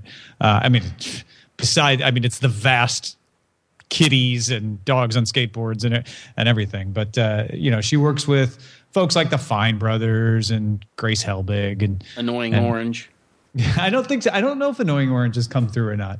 But anyway, so I did the show for a year from my basement. Thank you for the compliments about the studio, which is really just a fireplace with some clever zooming. And it did kind of match. But yeah, in December, Leo decided that he really needed somebody who would be a news director and who would be in Petaluma at least more often than me. And I couldn't move back. So they didn't renew my contract, and I've been independent since beginning of January. Now, speaking of you being independent, I've been listening to some of your shows. And tell us about your new shows. Well, the first one is Daily Tech News Show. I could not stop myself from continuing to do tech news. So every afternoon I get together with somebody I know in the tech space. We go through the headlines of the day, talk a little bit in depth about one or two topics that they're interested in, take some emails, and we're out. So kind of a condensed version of what I was doing before. And you're still working with Veronica? Yes, Veronica and I are still doing the Sword and Laser Book Club, going strong now. Shoot, man, I think it's 7 years, something like that. And we just started posting season 2 of our video show, which season 2 is all about author's guides. So we've so far posted Hugh Howey, Max Gladstone, and brand new author Ann Leonard, and we've got 9 more episodes to come. Well, I gotta say, Leo cutting you, he's really got some big stones, because it's like cutting Tom Brady and just putting him on the open market. You know he's going to land somewhere quick. Oh, well, thank you. I mean, don't be mad at Leo. I know a lot of people are. It's something that he had to do, and I know he wasn't real happy about it. But it's, we all went through this at Tech TV when they took a couple of shows and cut the rest of us loose. And it's the internet, man. You can always find somewhere to land and some niche to fill. And I've been really lucky in that it has worked out. I've got a cord cutting show that I'm doing with Brian Brushwood called Cord Killers. And I'm doing some 5 app recommendation stuff for Tech Republic. And I'm continuing to do Sword and Laser. And I've got a new weekly show with Scott Johnson called Current Geek that just sort of wraps up geeky topics every week on Friday at the Frog Pants Network. Oh, I love the Frog Pants Network. I wish I could get up early enough to watch the morning stream, but we can download it and make it afternoon stream. That's a good point. It'd be morning for you. Absolutely, it would. That's great, Scott. And Joe the Dish Slave, why don't you tell us about your podcast?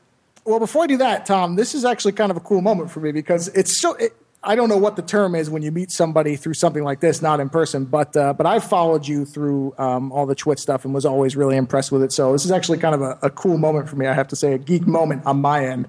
So very cool to talk to you or be on the same stream with you, I guess I should say. Hey, Joe, thank you. It's very nice of you to say. I have worked in a dish room before, so I feel like we have some common ground. Yeah. That deserves a...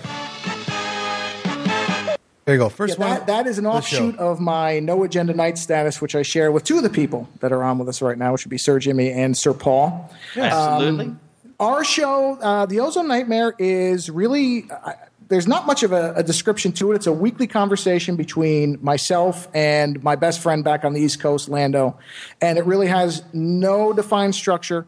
It's an offshoot of just long talks that we would have on the phone, and that kind of evolved into an hour, 2 hour plus, whatever, long show that amazingly people have been listening to for a while now. And now, as Paul mentioned, I'm doing this little late night thing as kind of an offshoot of that. Just an extension of that. And then I have little 5-minute ones that I do every day, which are daily fives, which I think is how Sir Jimmy ran across me That's right. originally. Yeah, that's right. So, I mean, you're probably on like show 1,000. We just did 367 we recorded yesterday, which is that's pretty work. cool, man. It's weird because I hear like 100 and how when you do stuff like this, there's no work to it. I mean, I don't even think about the number of episodes. It's every week. It's just a chance to chat with somebody that I, can have a really great talk with. And I think that it's probably the same for all of us that way. It's strange how you get to, whether you're paid for it or not, this is really kind of just, it's a recreation. At least it is for me. And I know you guys with the book stuff is the same thing. You love books, and that's absolutely. why you do it. It's just such a joy to be able to do it. You do what you love. And speaking of talking with people that you want to talk to, this is why I do this. And why I'm talking to you, Tom, and you, Joe, and you, Jimmy. Coming up, just to let you know, in the next episode or two, we're going to have Joe Chuvalo, Canadian boxer, on, the only man that Muhammad Ali could not knock down. And in fact, Muhammad Ali said the toughest 2 fights of his life were with Joe Chuvalo. We'll have him on soon. And we're going to have Sam, the frickin' caveman from Trailer Park Boys, is going to join us in studio. And he probably will be high. Just saying. Oh, and guys, by the way, Joe, I know that you mentioned that we're all three of us Knights of No Agenda, Sir Jimmy, Sir Joe the Dish Slave, Sir Paul Alves. I know we're not live streaming tonight, but you missed the top of the show, and I'm sorry, Joe. I know, Tom, you have some great podcasts. Joe, you've got a great podcast, but it's now official. Hi, everybody. It's Adam Curry here from the No Agenda Show, best podcast in the universe. But I do want to wish a very happy 100th episode to the second best podcast in the universe. So happy birthday, book guys. Just putting it That's out there. right. Hey. Yeah, and, this is, we're all sort of getting together here, all kind of through No Agenda, because Molly Wood is like great friends with Adam Curry and his wife, Mickey, Miss yeah. Mickey. Yeah, they're good buds. Yeah. So have you, Tom? Have you ever met either Adam or Miss Mickey? Yeah, I've met Adam a couple of times. Back when Mevio was right down the street from CNET, I went down to do Cranky Geeks on a couple of occasions when they were doing it down there. Yeah. And So they are cranky geeks, especially John. That's a show I miss. I got to tell you, that was a fun show. I know. I really was sad when that show went away. I love that show. It was worth it just to see John's looks. You could almost watch that, just clips of him, not even talking, just the looks he gives people. He is something, man, with how he interacts with people. It's just a riot. No, I know. Adam called us the second best podcast in the universe, kind of tongue in cheek, but we're going to have a jingle made up for sure. Nice. Oh yeah, we're gonna make it official. And it's always a pleasure to talk with. There it is. That's the one. Thanks, Jimmy. I'm assuming that was Jimmy that played that. No, that was me. Oh, that was you. Nice. Oh, you saved it. I've been searching around for it the entire time here. Very nice. And Tom, did you find your jingle there?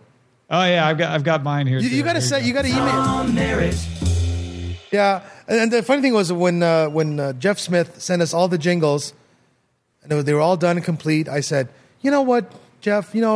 Some of them are more depressing. Some of them are kind of whatever. The only hip, happening one and happy one was Veronica Belma. I know he put some heart into that one. Yeah, that's deservedly so. Poor Veronica broke her wrist playing tennis yesterday. Oh, that's not good. We actually are behind a day on an Adam Christopher interview that we were supposed to post for Sword and Laser because she can't actually use a computer. Oh, is she eating vegan or something? Not getting any calcium? What's up? No, she just plays tennis hard. Yeah, I think that's how she does everything. Yeah, she does. She doesn't do anything halfway. You're right. Hey, not to make this Book Guys and Tom Mayer, Joe Didishslave, Sir Jimmy Fapfest. Well, we have to keep this interesting for our listeners and talk about books. And since we have Tom on the line, I know you've probably sat down with Daniel Suarez a couple of times. Yeah, I have actually. What have you read? Influx, the new novel. I have it. I'm looking at it right now. I've cracked the spine on it and paged through it, but I haven't had a chance to actually sat down and give it my time. That's one of the problems I know you guys know is there's too many books that you want to read, and you got to find time for them all. But I really love the concept.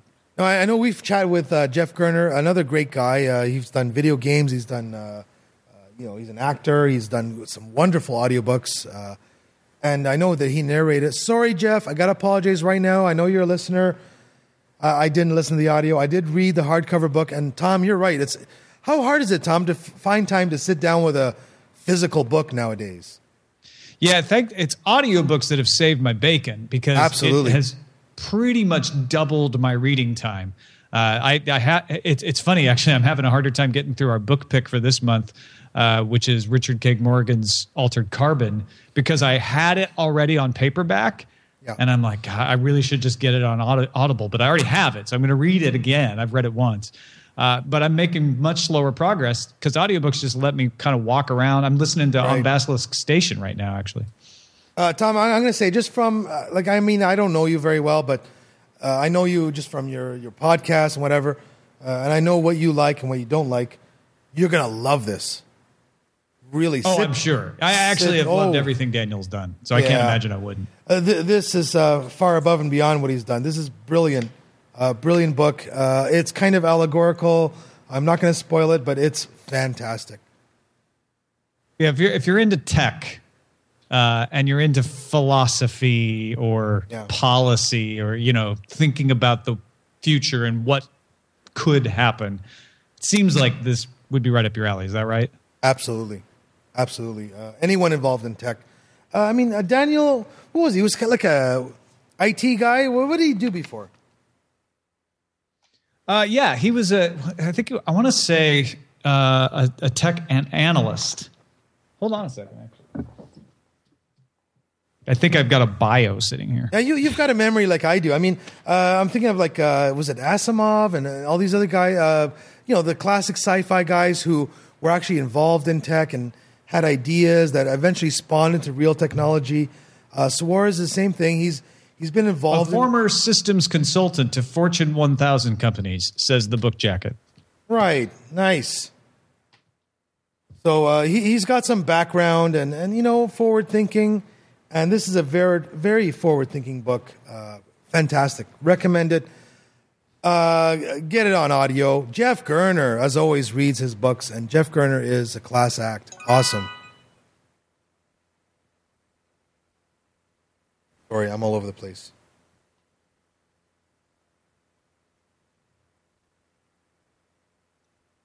Little technical issues here, folks, but we'll edit it all out. It never happened. The magic of editing. Hey, Tom, let me ask you, when I first got my first iPod, and I found Buzz Out Loud, and I found you, and Veronica, and Molly, and all of my friends at CNET, I also discovered another podcast called Garden Fork with a guy who lives in New York and Connecticut, and he tells you how to fix your truck, how to do gardening, and all that. Have you ever come across Garden Fork? No, I haven't. Is he still going? He's still going, absolutely. Yeah, he's has a company where he does painting mostly in Manhattan, and we're going to be having him on tonight. It was just something personal for me. We have Craig Damlow, who's another guy that was on the Book Guys earlier tonight, and he did Emergency Broadcast podcast with us, and he had his own podcast going, the Singularity Podcast. He's got like a degree in physics, and I found him, and that's how we've all sort of found each other through all these podcasts. And I was just interested to see how what your vision was of everybody, if you'd ever come across him. No, there's so many good things out there, and I've been lucky enough to meet a few cool people, but I haven't run across him before. Is he gardenfork.tv? Because that's what I'm looking at here. Oh, that is him, yes. And you know what, Tom? I'll have to check this out. Tom, Joe, if you guys stick around for another minute, we're going to play a quick jingle, and we got Eric Rochow from Garden Fork coming up right next. Hey, Paul. This is Orson Scott Card. I thought I was the book guy. Now I find out you're the book guy. What am I? Oh, I guess I'm just the author of Ender's Game. Okay. Book Guys. We're back with Sir Jimmy, and of course, the one and only Tom Merritt, and Joe, the Dish Slave. And we are joined by Eric Rochow from gardenfork.tv. How you doing, Eric? I'm good, guys. How are you?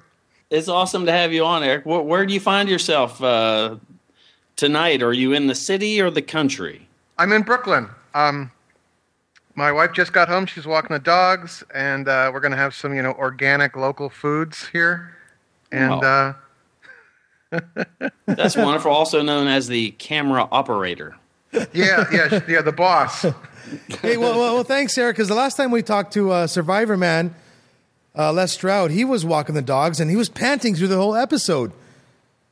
It was kind of kinky, actually, really. Are you trudging through the snow? No, it all melted here. Up at the house, where we shoot the show, there's like a foot of snow still in the yard. So, all right. So for the listeners at home, the constant readers, Eric, why don't we recap? What do you do? What is gardenfork.tv? I do cool stuff on the weekends, and I make videos about it, and I put them up on iTunes and YouTube and on our website, which is gardenfork.tv. So it's like cooking and DIY and gardening, some beekeeping thrown in there. It's very eclectic. It's like whatever I kind of want to do, I make a video about it and I stick it up there. So it's a little hard to quantify, but well, truck repair, boat manufacturing. A lot of people have the aha moment. They're like, oh, you're doing what I do, but I don't make videos about it, and so There's something for everybody. If you want to make a chocolate cake in 5 minutes, it's there. Totally. Yeah. The microwave chocolate cake, and then there's the slightly long. I've been on a chocolate cake tear for a while here. So yeah. Oh, you better watch that. It's kind of funny when you guys asked me to be on. Immediately in my head was that tagline, "Book Guys." Yeah.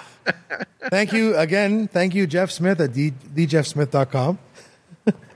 Yeah, man, we'll have to make an introduction because thejeffsmith.com, the best jingles, taglines, just it will take your Google rating through the roof. And Sir Jimmy, our theme song sounds nothing like a combination of the Batman, the old '60s Batman theme song, and I think some that's Depeche Mode song. Not at all. Extremely coincidental. What a coincidence! Convergent evolution.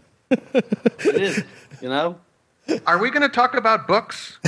We just might. Yeah, you're doing a book, or you've got a book. Eric, that's the first question we ask. What book are you writing or reading? Oh, I just finished an excellent book. It's called The Guide to Urban Moonshining, How to Make and Drink Whiskey. Oh, hey, welcome to North Carolina. Yeah, it's I don't know if you guys are aware, but in Brooklyn specifically, but all across the country, there's a lot of these kind of startups that are doing food-based businesses, making our own sriracha sauces or kimchi, and these guys they're from Kentucky and they moved to Brooklyn like everybody else. And they had drank moonshine when they were teenagers, and they moved to New York, and they kind of wanted to make moonshine again, so they figured out how to make it, and then they've turned it into the first legal whiskey distillery in Brooklyn in like 80 years or something. I got to say, Eric, I don't know how moonshine production is legal in Brooklyn, because I know it's not legal in Toronto, Ontario, Canada. Anyways, I mean, my parents are Portuguese. Well, they are Portuguese, and after making wine, they'll take the grape must, after the first pressing, and they'll do a second pressing, and that'll be like run through it looks like a laboratory of stuff. And I remember my parents, both my father and my Uncle Joe, would do it in their own homes, but they would always do it in the separate garage, just in case it blew up. Yeah. So I can't even fathom how that would be legal in Brooklyn. No, distillation is not a crime. New York State got very smart. New York State saw the microbrewery boom take off. And, there's Brooklyn Lager. I don't know if you ever heard of Brooklyn Lager, but it's a national brand now. It's done here in Brooklyn. So they retooled their liquor distillation laws to allow micro distilleries in New York State with a couple of caveats. And one of them is the particular license that these guys applied for was to use grains grown in New York State. Okay. So it's a win-win. They get the excise tax from the liquor sales, and also they get to keep farmers in business in upstate New York. So they're growing corn in upstate New York, bringing it down to the distilleries along the Hudson, and they're making liquor. And they're keeping it local. So then, and people in New York, that's what they want to support that. Yeah, so the guy goes through the book, and he talks about how they started out, and then in the back of the book, they talk about how to make your own moonshine and then by extension whiskey, and it's not that hard. I was really no, but it's just like making BHT, the marijuana, distilled marijuana. It's like it's not that hard, but if you make one or two little mistakes, you could blow up your house, and that's kind of why it's illegal I think it's still illegal in Ontario. I could be wrong. I think the reason it's illegal is because they want to make sure it's regulated so that it's being produced right and people aren't doing it in things that aren't sanitary, because you can really harm somebody with, if you're making methanol, ethanol, if you're doing the wrong kind of alcohol, you'll make someone blind. But other than the whole part of the actual end product, I know that even my uncle would tell me, look, if you don't do this right, it's gonna explode. If you're making 5 gallons of this stuff out of 10 barrels of second pressing grape must, it's an issue. And people have burned down their homes all across North America doing this. Oh, Eric, tell them that's the Garden Fork way. You learn by trying. Yeah, I have a flamethrower. What these guys do, though, is they have it's a amateur.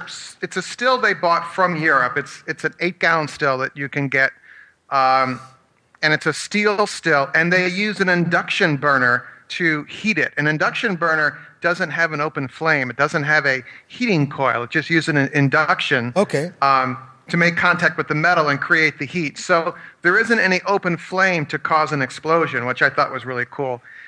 And the first distillate that comes off a still, you basically throw away, and you monitor the temperature and the specific gravity of the distillate, and that tells you when this first, I think it's called the head, which has all the bad stuff in it, the poisonous stuff, and the rest of it is whiskeys that you can drink. Now, Mr. Tom Merritt, I have to ask you, have you ever tried to actually produce your own alcohol at any point? No, a friend of mine got me a winemaking kit once, and I just have never had time to get around to it. I'd love to. Yeah, I bought my own beer making kit once. It was about maybe 7 years ago.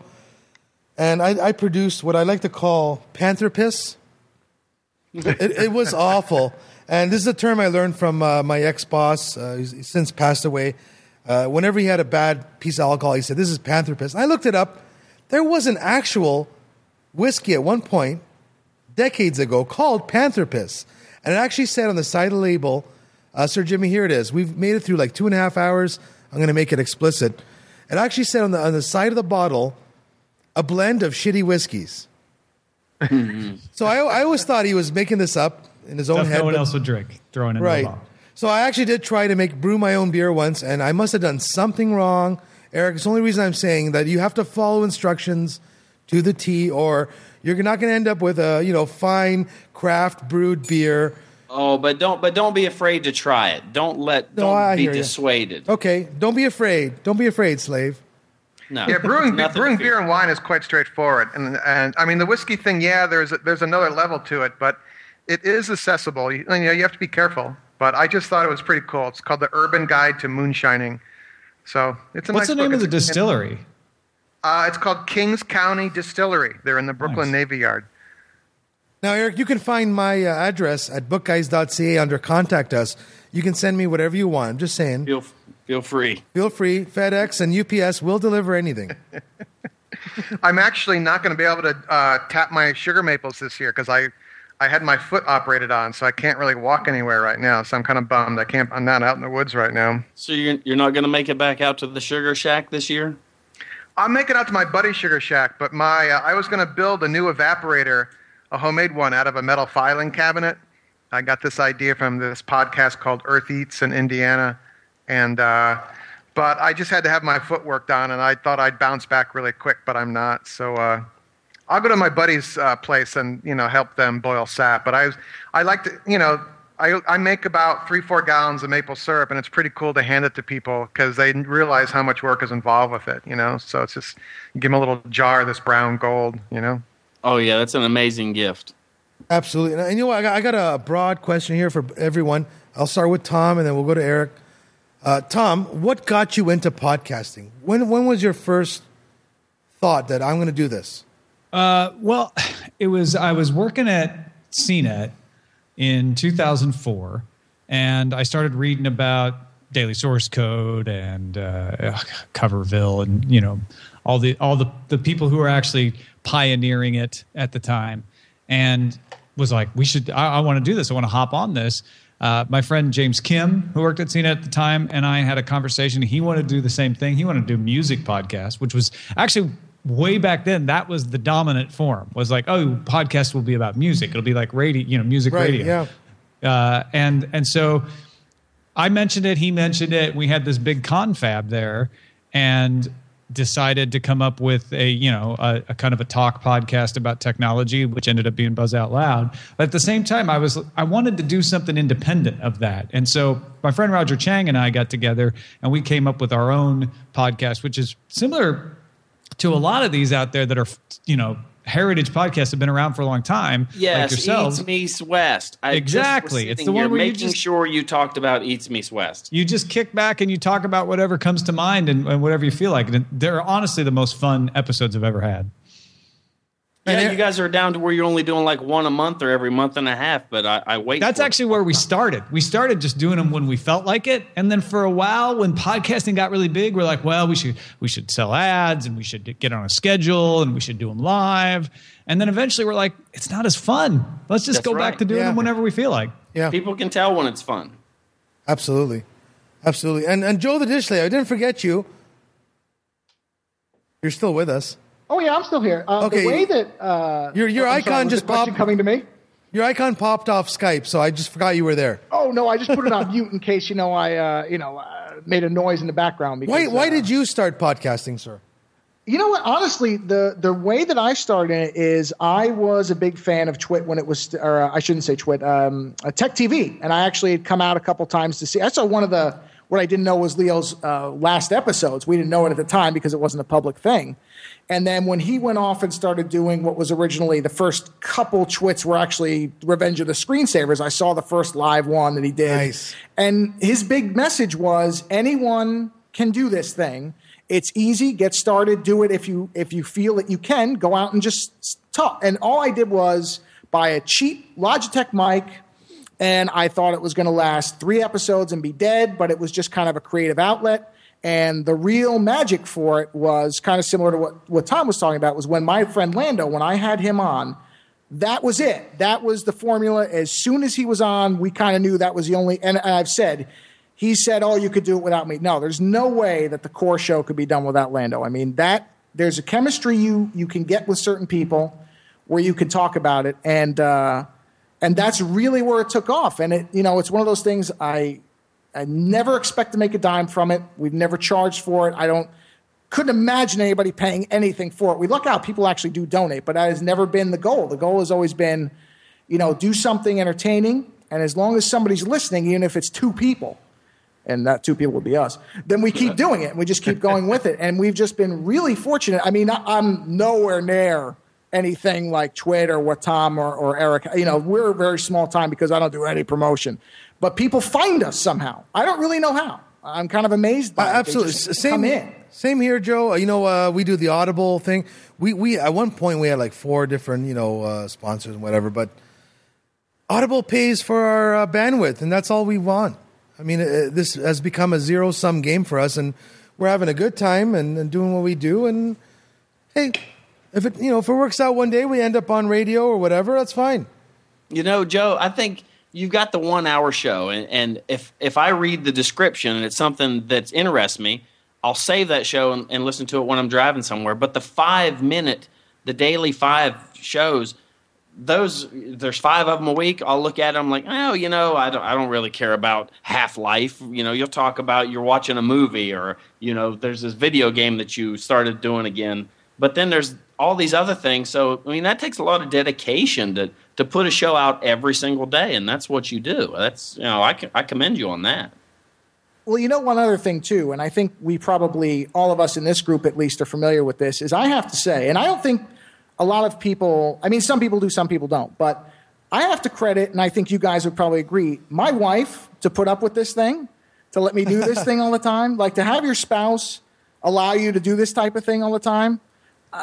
That's one of the things that I think is we should all be kind of thankful for too. And I know that's kind of out of left field, but I was just thinking about the fact that I'm standing here and my wife and I were going to eat dinner and she's eating in the other room because I'm doing this thing. And it's like, we should really, be appreciative of that, because that is a huge deal for all of us. And I think we're probably all in the same boat on that. Oh yeah. I took over the whole downstairs. Yeah. My wife just came back and I have to make her dinner. So.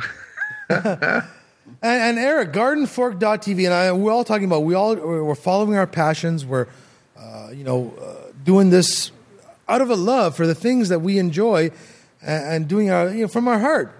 Eric, how did you start? Well, I started doing the video show a long time ago, mainly because I wanted to have my own cooking show on cable TV and no one would realize my genius. But the audio podcast that's on iTunes, which is the Garden Fork Radio, I was actually being a guest host for Martha Stewart Living Radio on Sirius XM. Nice. And I talked to the producer and I said, I really like this radio thing. I'd like to do more of it. And she said, so start an audio podcast for Garden Fork. And so that's what I did. So me and a friend just started talking, with 2 microphones, and it's just become this kind of stream of conscious thing we do every week then. So you can thank Martha Stewart for Garden Fork Radio. And I've watched and listened to a bunch of your episodes, and as an urban farmer like me, who's got about, I would say 12 square feet of farm, it helps. Totally. Yeah, you're up so far north, I have to grow all the hot peppers and mail them up to you, though. Your growing season isn't quite long enough. Hey, Jimmy, I'm in Toronto, Ontario. We've had about a foot of snow come down today. I have 2 feet of snow outside my shop just because of the wind, the way it blows between the buildings. And I'm not sure how I'm getting home. I might need to make snowshoes. I'm going to call Les Stroud and find out how I can, fashion some makeshift snowshoes tonight. Well, actually, one of our latest Garden Fork videos has had a snowshoe. Fantastic. Timely. They're really, if you buy them in the off season, they'll go on sale, or buy them on eBay used. That's the way to get them. Oh, I saw some at a little shop downtown here in Greensboro, North Carolina. They brought them in because they bought a bunch of sleds and they got a deal on them. They were like $50 and they had a pair for $15. But I don't really think here that I'm not going to walk a mile and a half to the grocery store. So, as cheap as you can make something, you've got to have a need for it. Yeah. Now, I'm just checking the screen. There's no lady, so I'm going to say, now, guys, we have a lot of podcast listeners, a lot of people that are tech aficionados, and mostly it's constant readers. But there's a lot of people out there that really want to get into podcasting. They're thinking about it and humming and hawing. Tom, how can you start as a podcaster? Start recording, man. It's the easiest thing in the world. Even and people are like, well, you need to get a good mic, and you need to do this, and they're not wrong. But the biggest barrier you've got to podcasting is getting started. Yeah. So I would recommend to people, use whatever mic you've got around, even if it's just the one built into your laptop at the beginning. You can download Audacity for free. You can get Skype, and you can do something like Audio Hijack on a map or VoIP for Recorder, or maybe even just grab your video card in Windows. Just start doing it. You can post them on archive.org and get a free blog from WordPress or Blogger. Use FeedBurner, which is kind of moribund. Google ignores it, but it still works. And that'll get you have a podcast. Then you can start getting better at it, start deciding, how to tighten things up, get a better mic, get into all that. But my advice is just, start doing it. Find that topic that fires you up to talk and start talking. Yeah, same thing that Les Stroud said. He's a local Ontario boy. He's actually a Toronto boy. Survivor Man. You see him on HBO, and I don't know where he's on. A&E. I don't even know which channel he's on. But he said content is king, and it's true. He didn't care what kind of camera he carried out into the wilderness. It didn't matter if it was only, 480p. It was still going to end up on the show, and the content was the major thing. But now he has better cameras. Content is king, folks. You're right, Tom. Like, I have a little portable, I don't know what it's called, H1, H2, whatever, recorder. And yeah, the quality is crap, but I carry it in my pocket every day. And I meet people, and I talk to them, and I pull it out, and I press the record button. There's a whole hour podcast right there. It doesn't matter that the quality is, not as good as if they came in the studio, but content is king. That's right. That moment's never going to happen again. And just like they talk about in Snow Crash, in the future, recording things is so cheap that just people who record things and upload them to the new Library of Congress, somebody's going to search for it, somebody's going to want it, and somebody's going to pay for it. Well, Jimmy, also the truth comes out because in the 1960s and 70s, we had lots of UFO sightings when people had really crappy cameras and had to develop the film. And, UFO sightings are down like 75% since the iPhone came out. Yeah, man, the aliens are afraid of the cameras. That's right. Now, people don't know how to strip the EXIF data out of their pictures, so they can't really fake it. Eric, as far as how you started, any advice to people who are passionate, not necessarily about gardening or whatever, but whatever their passion is, how can they get a podcast out there? I would sign up with Libsyn, LIBSYN.com. Oh, love them. They make everything really easy, and they're very... they're podcast lovers, and it's like $10 or $15 a month, but they make it really easy for you to get your show on iTunes, which is the key thing. And then you can escalate with them to you can buy into their app, and all that kind of thing.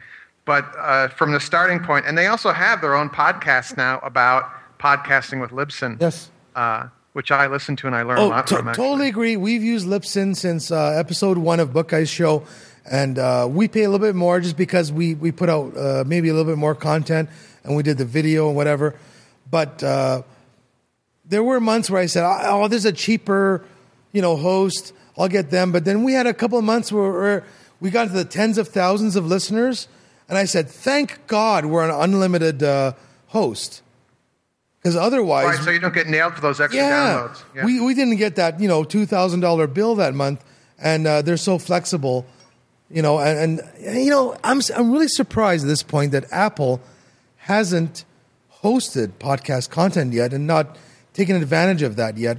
They're still just sort of a, service that hosts links to other people's content. I'm surprised Apple hasn't got into this. Yeah, I don't know. My understanding about Apple is they only do things that they know they can do really, really well, and they can make a lot of money from. Yeah. And their podcast app should show you that they don't know much about podcasting, because the way that thing works is horrific. I mean, if I got to jump between two apps, it doesn't even feel like I'm in Apple anymore. Well, Joe, I got to tell you, the first iOS version that came out and the podcast app wasn't a default app. I thought, well, that's it. Podcast is done. 90% of their traffic, podcast traffic, is coming through freaking iTunes. And when I saw the podcast app disappear from the iPhone, I said, "Oh my God, we're done." And you have to actually, even iTunes right now, if you install a default iTunes, podcast is not even a default option. Didn't Apple kind of have a problem with podcasts early on because of the name? I seem to remember they were they not wanted exactly to thrilled protect about the it. trademark on the name, in the early the days, pod that's right. part, yeah. Well, the first problem was, Tom, you can help me out here, but Adam should have patented this a long time ago. Well, he didn't have to. There's plenty of prior art. Right. I mean, RSS attachment downloads. I mean, the reason he didn't patent it, I believe, and you'd have to ask Adam to be sure, is that he figured this really wasn't novel. This was him saying, I'm going to take RSS and use it the way it's meant to be used, but I'm going to do a show on it. And maybe you're not allowed to patent ideas. And to me, that's an idea. It's a great idea. Yeah. But the way you make money off of it is through the content, not the procedure of it. And of course, there's tons of people out there. Right. You can't. Yes, like they're going to patent the hyperlink. Right. You can't do that. Well, basically, you can't duct tape. You can't duct tape two things together and patent it. That's kind of the way historically it's worked. You can't the spork. Yeah, you can't patent a microwave and a television duct tape together. Tom, Eric, I know you're busy, guys. I know you got to go, so we're going to take another break. Thank you so much, Tom. Where can folks find all your stuff? I'm at tommerritt.com. 2 R's, 2 T's. You can find a page there that has all the shows that I'm doing, and you can follow me on Twitter if you can find me. It's AceDetect, ACEDTECT. It's ridiculous. What's the other thing? The one you got going with East Meets West. There's like a different production company or something behind that. What was that one? Huh? I don't know. I thought you mean there the was website that East Meets West is subbrilliant.com. That's my old website from like back in the 90s. That's back in the days. I'm nostalgic. I'm sorry. Yeah. That's all right. No, you just befuddled me when you said production company, which made it sound so much nicer and cooler than it actually is. It's like Tom just said one of our keywords, befuddled. Now, Sir Jimmy, I know you don't have the list that I do. I wrote down 10 words. Befuddled is one of them. Tom, you just won a prize. Oh wow.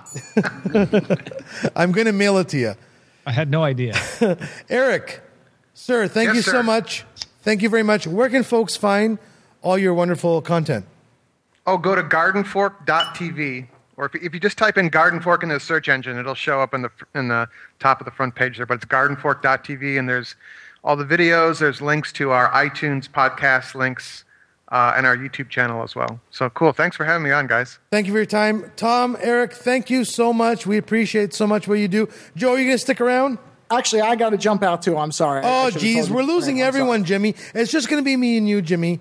Oh, no, it's not. We have Pat Flewelling on the line. Oh, we're ready to go. Joe, then since you're leaving, please, Joe, where can folks find your podcast? Our show is at ozonenightmare.com. And I have to say this because this was such a cool moment for me. Somebody, I don't know who, released cyberpunkradio.com, and I grabbed it instantly. Nice. I was like, oh, I must have that. So either one of those will work. And I just want to say, guys, this is, it's... I don't think I can say properly how cool it is for you guys to even consider having me on this thing. This is such a big deal for me. It's so cool for you guys to have hit 100 and to include me in this. And I hope you guys do another 1,000. It's just awesome. Hey, Joe, stick around. You missed the earlier part of the show.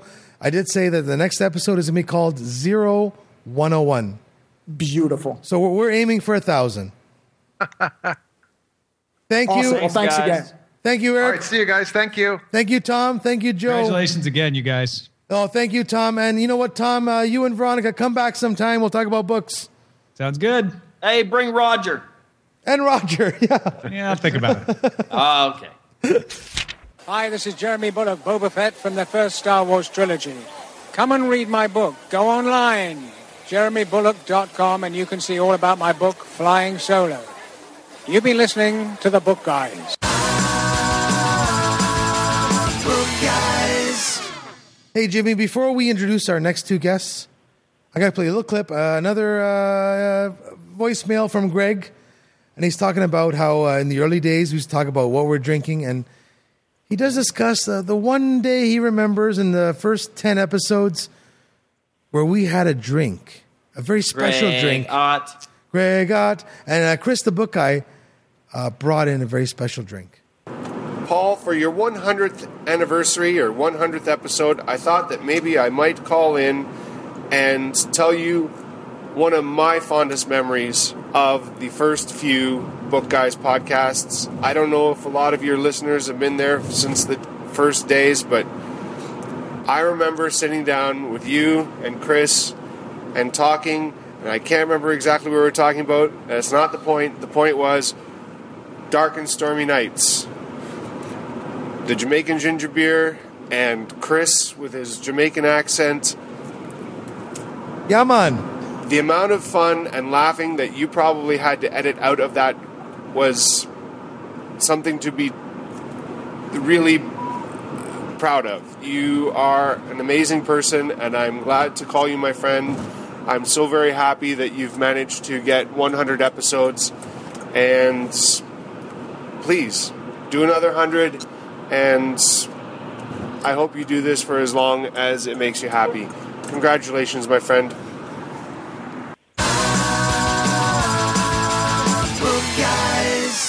Now, Jimmy, a Dark and Stormy Night is... I know what it is. Oh, it's dark? 2 years ago, I had a good friend of mine come to my birthday party at the house, and he brought me some dark rum and some real ginger beer from South Carolina.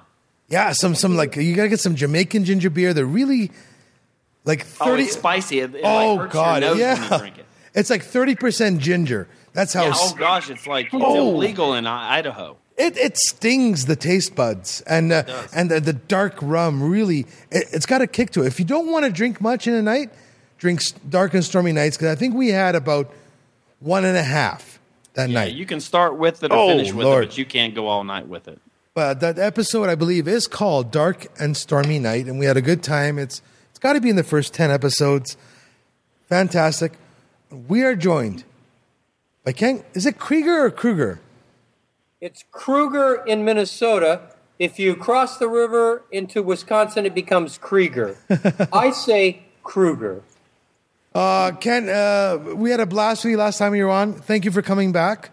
It's a pleasure. Thank you for having me. Oh, yes. And you are joined by the only Montreal Canadian, the only Habs fan I'll allow on the show. Other than maybe, you know what? I might allow George Stroumboulopoulos on, maybe. But definitely Pat Flewelling. How are you from CrimeWritersCanada.com?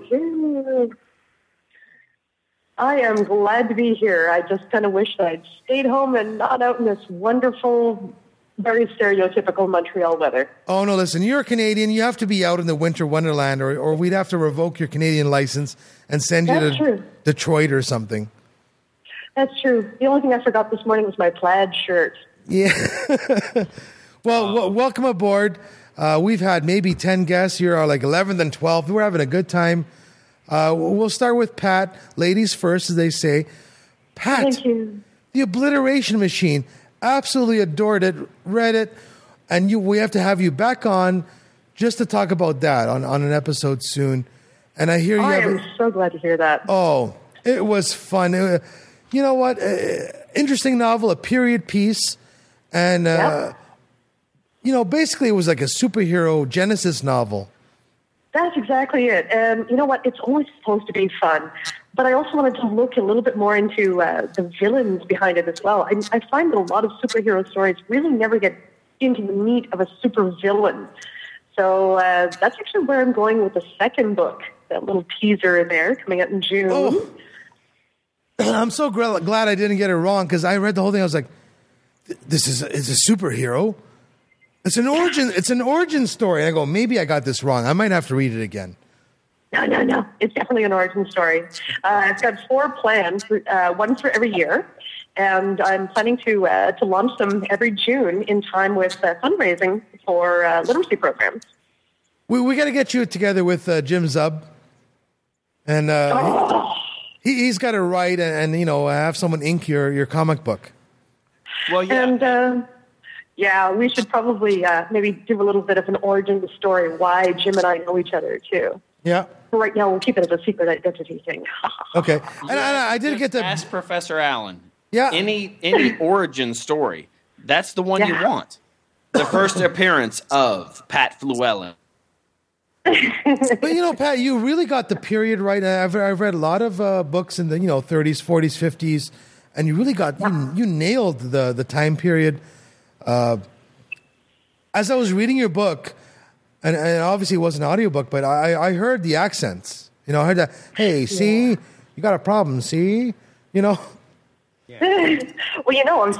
I've got at least 800 hours of old-time radio plays that I listen to constantly. So the dialogue is always there in the back of my mind.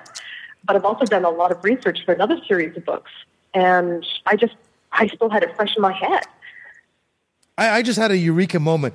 We got to get you together with Gabrielle de Cuir, Scott Brick, and Scott Card, Orson Scott Card. And you guys got to do an audiobook, a period piece. Oh, cool. Oh, yeah. I would totally be up for that. I've got a face for radio.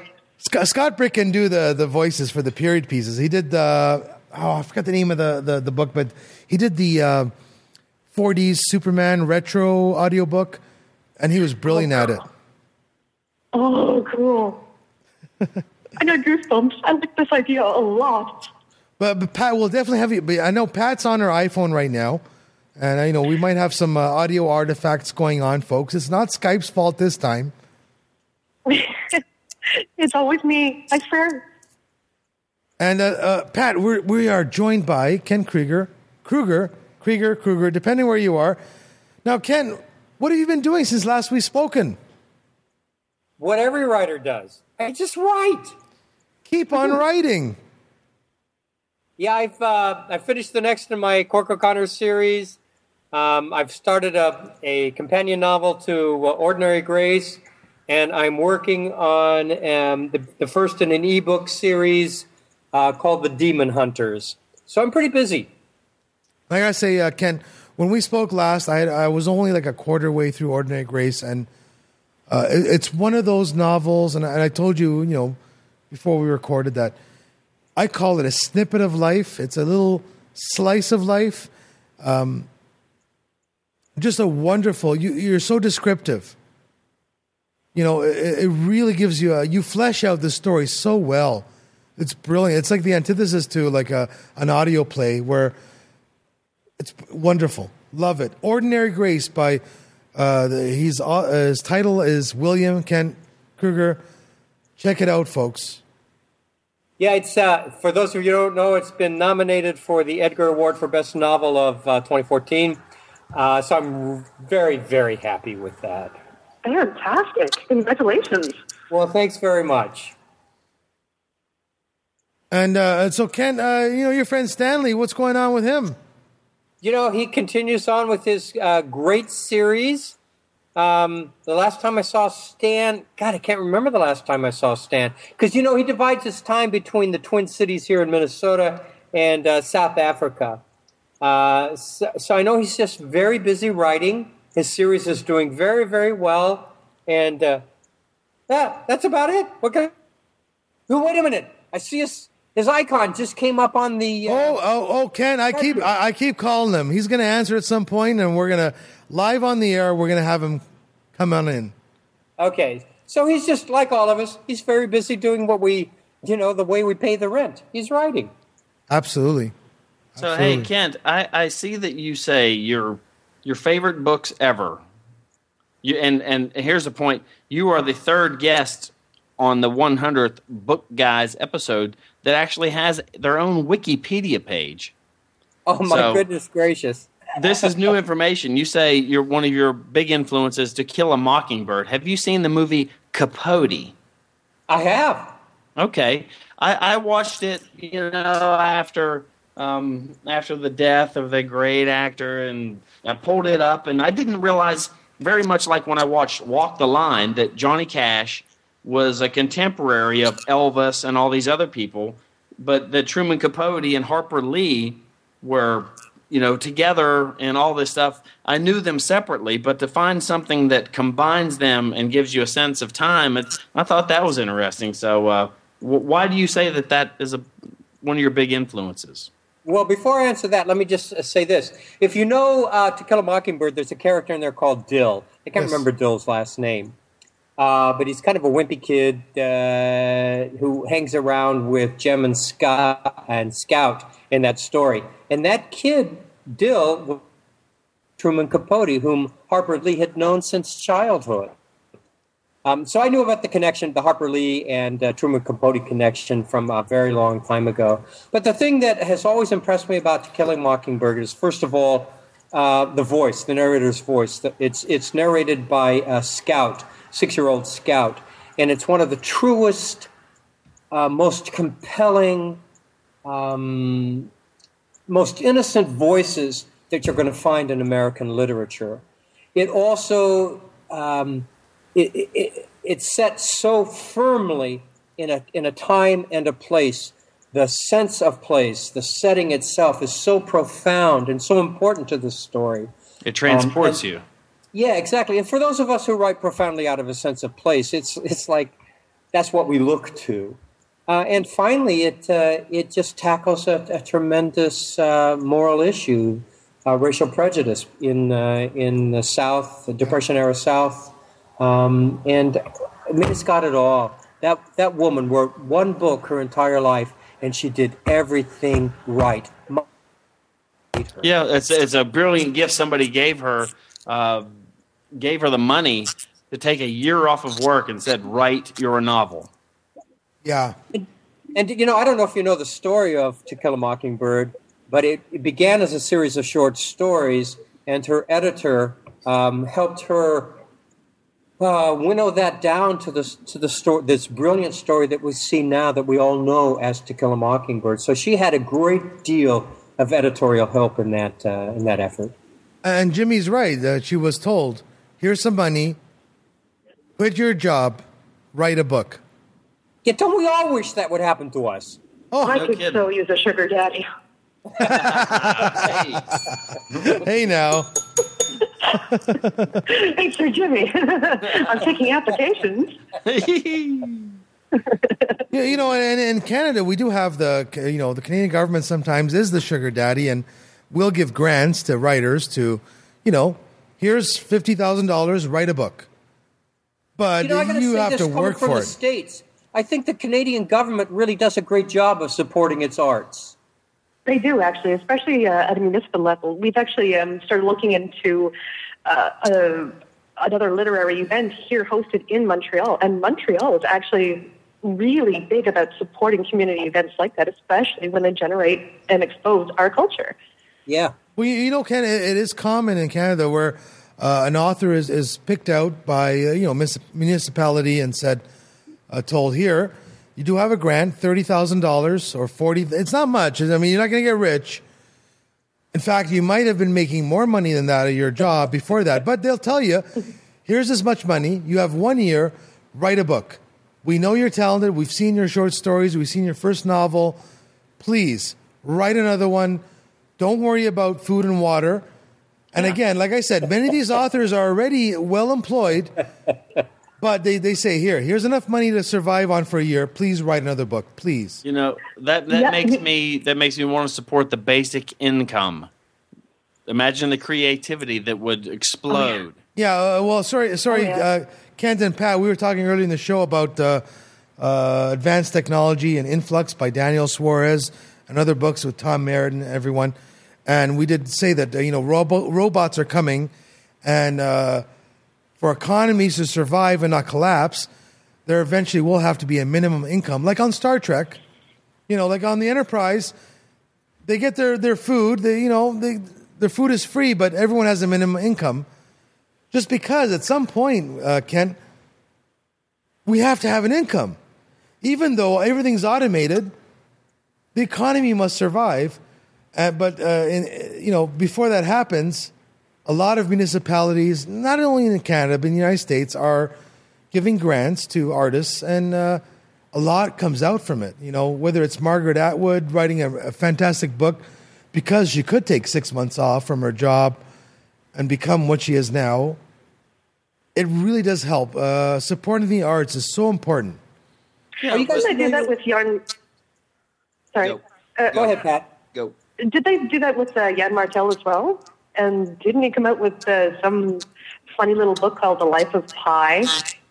You know what? The Life of Pi. I gotta say, I hate when books are made into movies. Oh.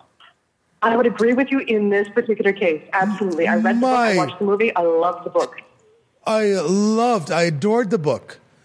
But I could say that watching the movie, that was a masterpiece. Folks, if you have not watched The Life, oh yes. You know what? The book is 1,000 times better. But in this case... Oh, there you go. Yeah, she thought you were talking the other way. No. The book is always better. I will never debate that. The book is always better, but... The visuals, however, in the movie were pretty astounding. Sure, but they had astounding. Such a high bar. Astounding. But I got to say, if you've never read a book in your life and you want to watch a movie, The Life of Pi. Brilliant translation of a book. It was a book that the director... Oh, God, what's his name? The director was told... it's Ang Lee. Ang Lee. The book is not... there's no way you can make it into a movie. And he did it. Are you guys familiar with with Orson Scott Card trying to make Ender's Game into a movie? The book is so much the movie. better. Was it any good? The movie was not as good as the live action audiobook version. Sir Jimmy, the movie, I'm sorry, was bollocks. It was. I mean, you can't make that book into to an hour and 50-minute movie. It has to be a 3-hour movie. But no, I'm going to go beyond that. Yes, of course, all books have to be made into, they have to be shortened to 2 hours. Like whether it's a Stephen King or it's a, whoever, it doesn't matter. To Kill a Mockingbird, it all has to get condensed down to 2 hours. But now I'll say this. Wait a minute. To Kill a Mockingbird was, I thought, pretty one good of the movie. best translations to the screen. Oh yes, it was well done. But you have to think that to translate the screen, most full-size novels need about 20 hours, and if you can condense down to 2 hours, you are a master storyteller as far as a script writer and director. Yeah, To Kill a Mockingbird, to be honest, it did win the Oscar. Yeah. Okay. Yeah. Absolutely. Great conversion, but really? Hang on. Sure. Let's go to Ender's Game, where the whole point is Ender is the runt of the litter. Oh yeah, but this kid in the movie's like 6'5". The only child smaller than him is Bean. And then we watch the movie, and Ender is the tallest guy in the room, which defeats the whole purpose of him being the, unexpected leader of Earth's forces. Yeah, and the kid that's bullying him is like 7 inches shorter than him. Yeah, that's horrible. It's horrible. Unbelievable. My mouth was open for half of that movie, and not for good reasons. Having just listened to Ender's Game Alive, the audio drama, I can understand that Orson Scott Card gave away his movie rights a couple of decades ago, and that's why this movie came out. He knew it couldn't be done. Well, if Scott had a choice just before this movie came out, just before the movie got green lighted, he would have said no. God, no. If he had read the script, or Scott Card would have said no, absolutely no. Now I know he's being politically correct and doing what he does as an author. Had he had a red or green light authorization on this, he would have said, no, burn the tapes. This is awful. Thank you, Harrison Ford. You played a good part, but burn the tapes.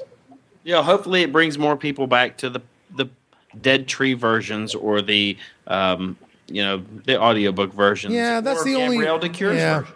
That's the only redeeming quality of this is that it will bring people to the books and whatnot. Sure. In truth, that's the final issue here is the fact that it might be a bad movie, but it's going to bring people to the real thing. Yeah. And, as an author, that's not going to be a bad thing. The book is still what it always was. a movie didn't detract from the quality of the book. Right. And it brings new readers to the book. Yeah.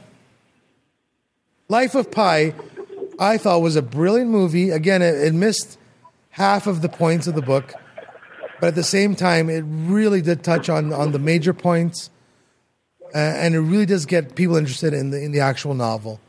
You know, and I got to tell you, honestly, I can't think of an author who's not, a huge major bestseller who would turn down a 6 or a 7-figure deal, knowing that they're going to butcher his or her book. Yeah, but Ken, with this situation, Orson, sorry, not Orson, he's going to kill me. Scott signed away those movie rights decades ago. It was not a factor of, this was a time when he hadn't sold millions That's of. my point. Right. He sold the rights when. But hang on, Ken. But he wasn't selling it for 6 figures. It was probably like 3 figures, or 4 figures at most.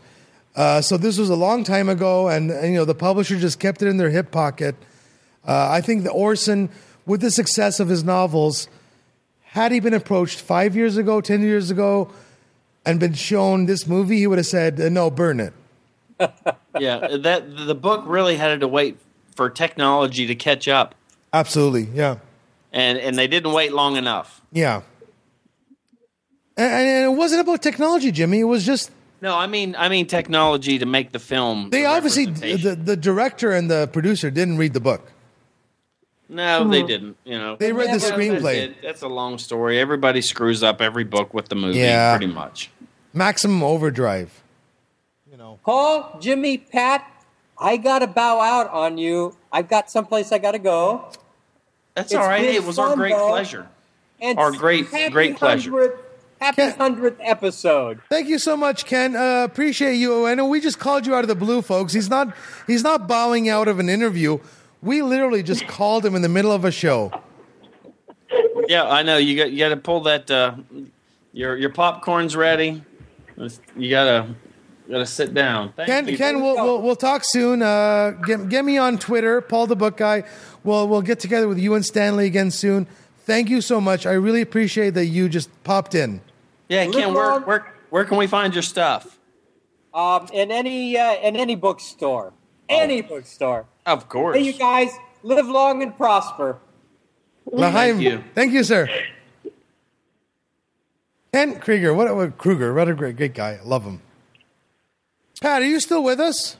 I am still with you. I've got a bar of battery left on my iPhone, but I can't hang up on you guys. You're too interesting now. So your audio is just it's scorching hot now. I mean, this is what I always say. The technology in the iPhone is so much better than the Mac. Because you know what, Pat? You sound great right now. Where I don't know what you were on before. Oh, thank you. Pat, I know we've been talking about Dockside City and whatever, and the folks at home have no freaking idea what we're talking about. So let's go back to the fog. Let's go back to the first one, the origin story. Since the folks at home don't know what the hell we were talking about, tell us about your protagonist. Tell us about the story, the fog of Dockside City. Dockside, not Darkside. Oh, Hey, listen, Pat, it's been a 3-hour episode. Dark. A little punch drunk, I'm sure. Dark, whatever you call it. Dockside. Well, if you search Fog of Darkside City, you're never going to find it. Especially if you try to spell my last name, you'll never get there. Listen, Pat, that could be your third novel, The Darkside City. Oh, no. I think it's been done, actually. But this is actually a project that is 21 years in the making, believe it or not. Nice. So getting it published last year, it was the accomplishment of a lifetime dream. So I'm still geeking out about that.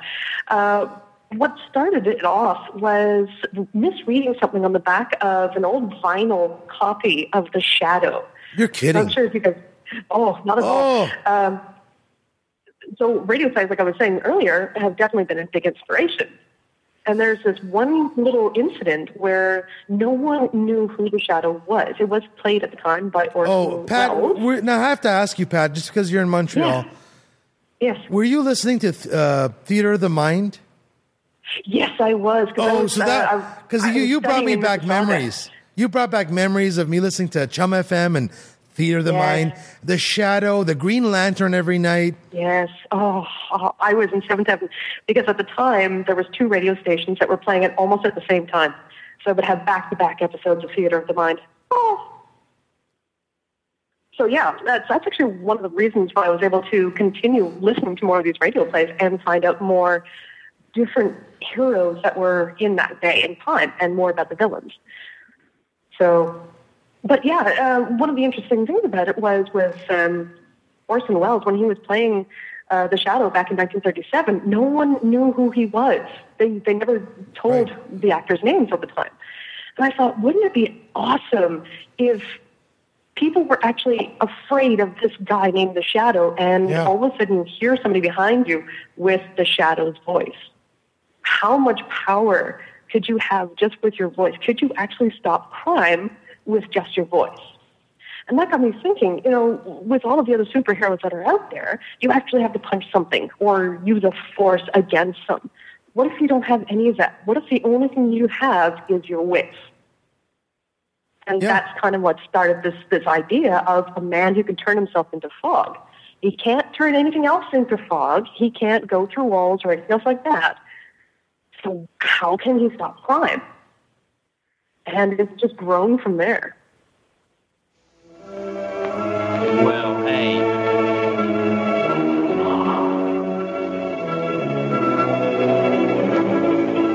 The Shadow.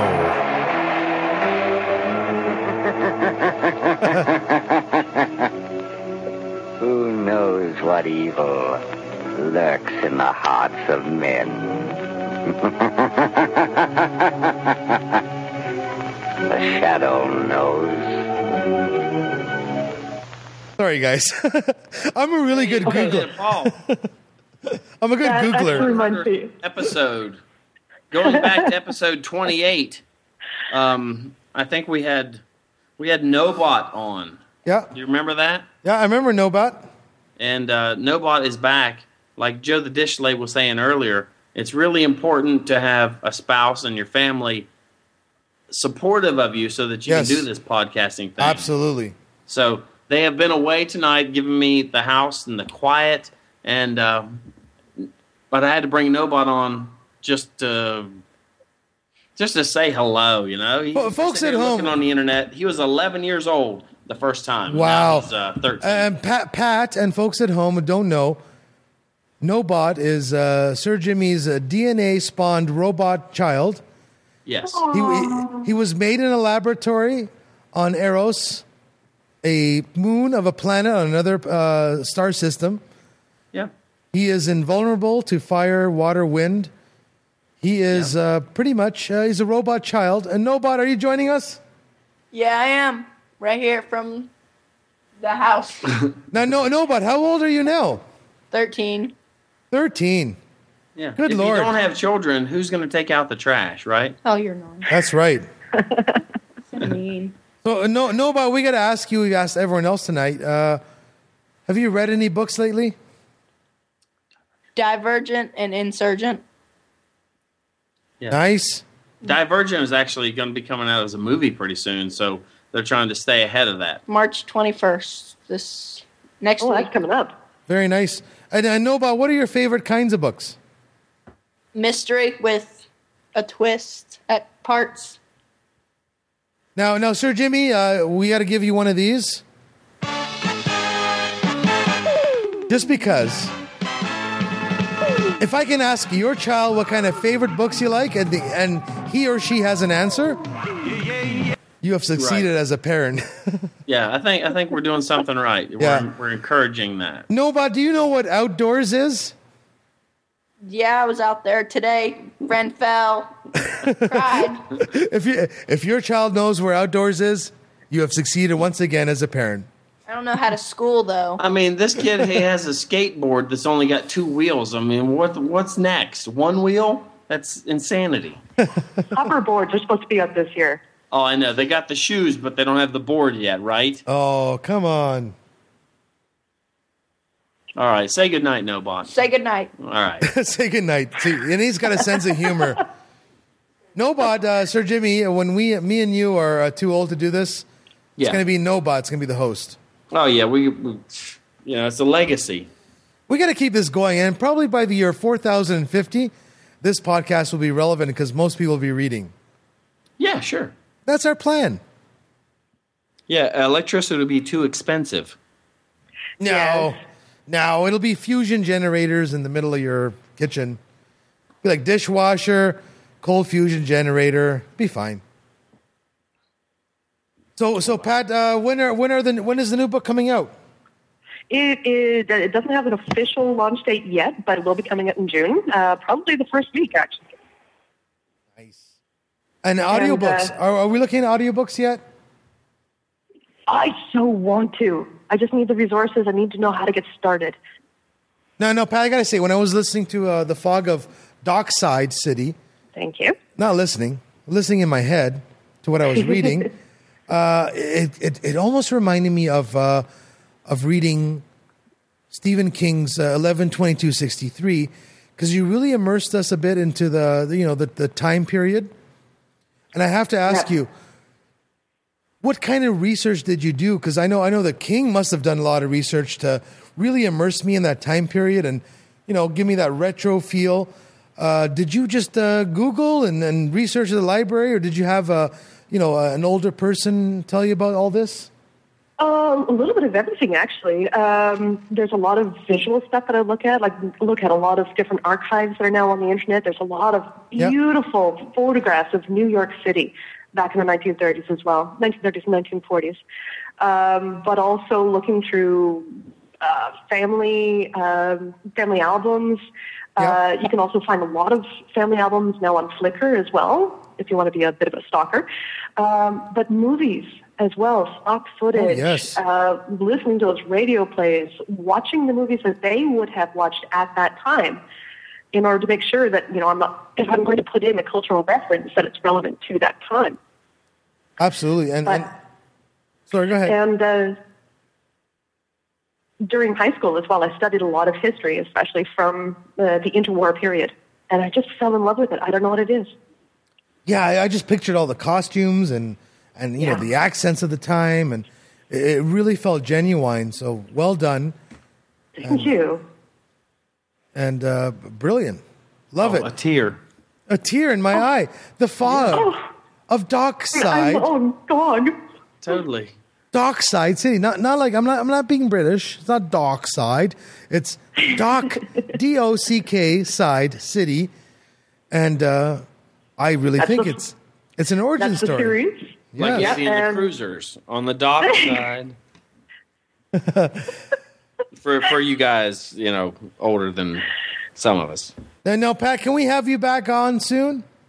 Oh, I sure hope so, because I want to get that second one out there, The Ghastly Bargain. Nice. I'm so looking forward to that one. You have no idea. So we'll have you back on soon. Sir Jimmy, hopefully we'll have you back on soon. Oh, yeah, I'll be back on, at some point, but yeah. Now, Jimmy, for reasons I can't say right now in the air, you might have to become the host of this show. Oh, that's my dream. Are you ready? Now, I still could join you every week or two. Sure. I can still produce the show, but just for reasons I can't say. Yeah, as often as we can have you on, I think we'll be grateful. Very nice. We'll talk about it soon. Sure. As soon as I can legally say so. I don't know how to. That sounds interesting. How do you close the 100th episode? Well, with the closing music. We do, and we got to say that next episode will not be 101.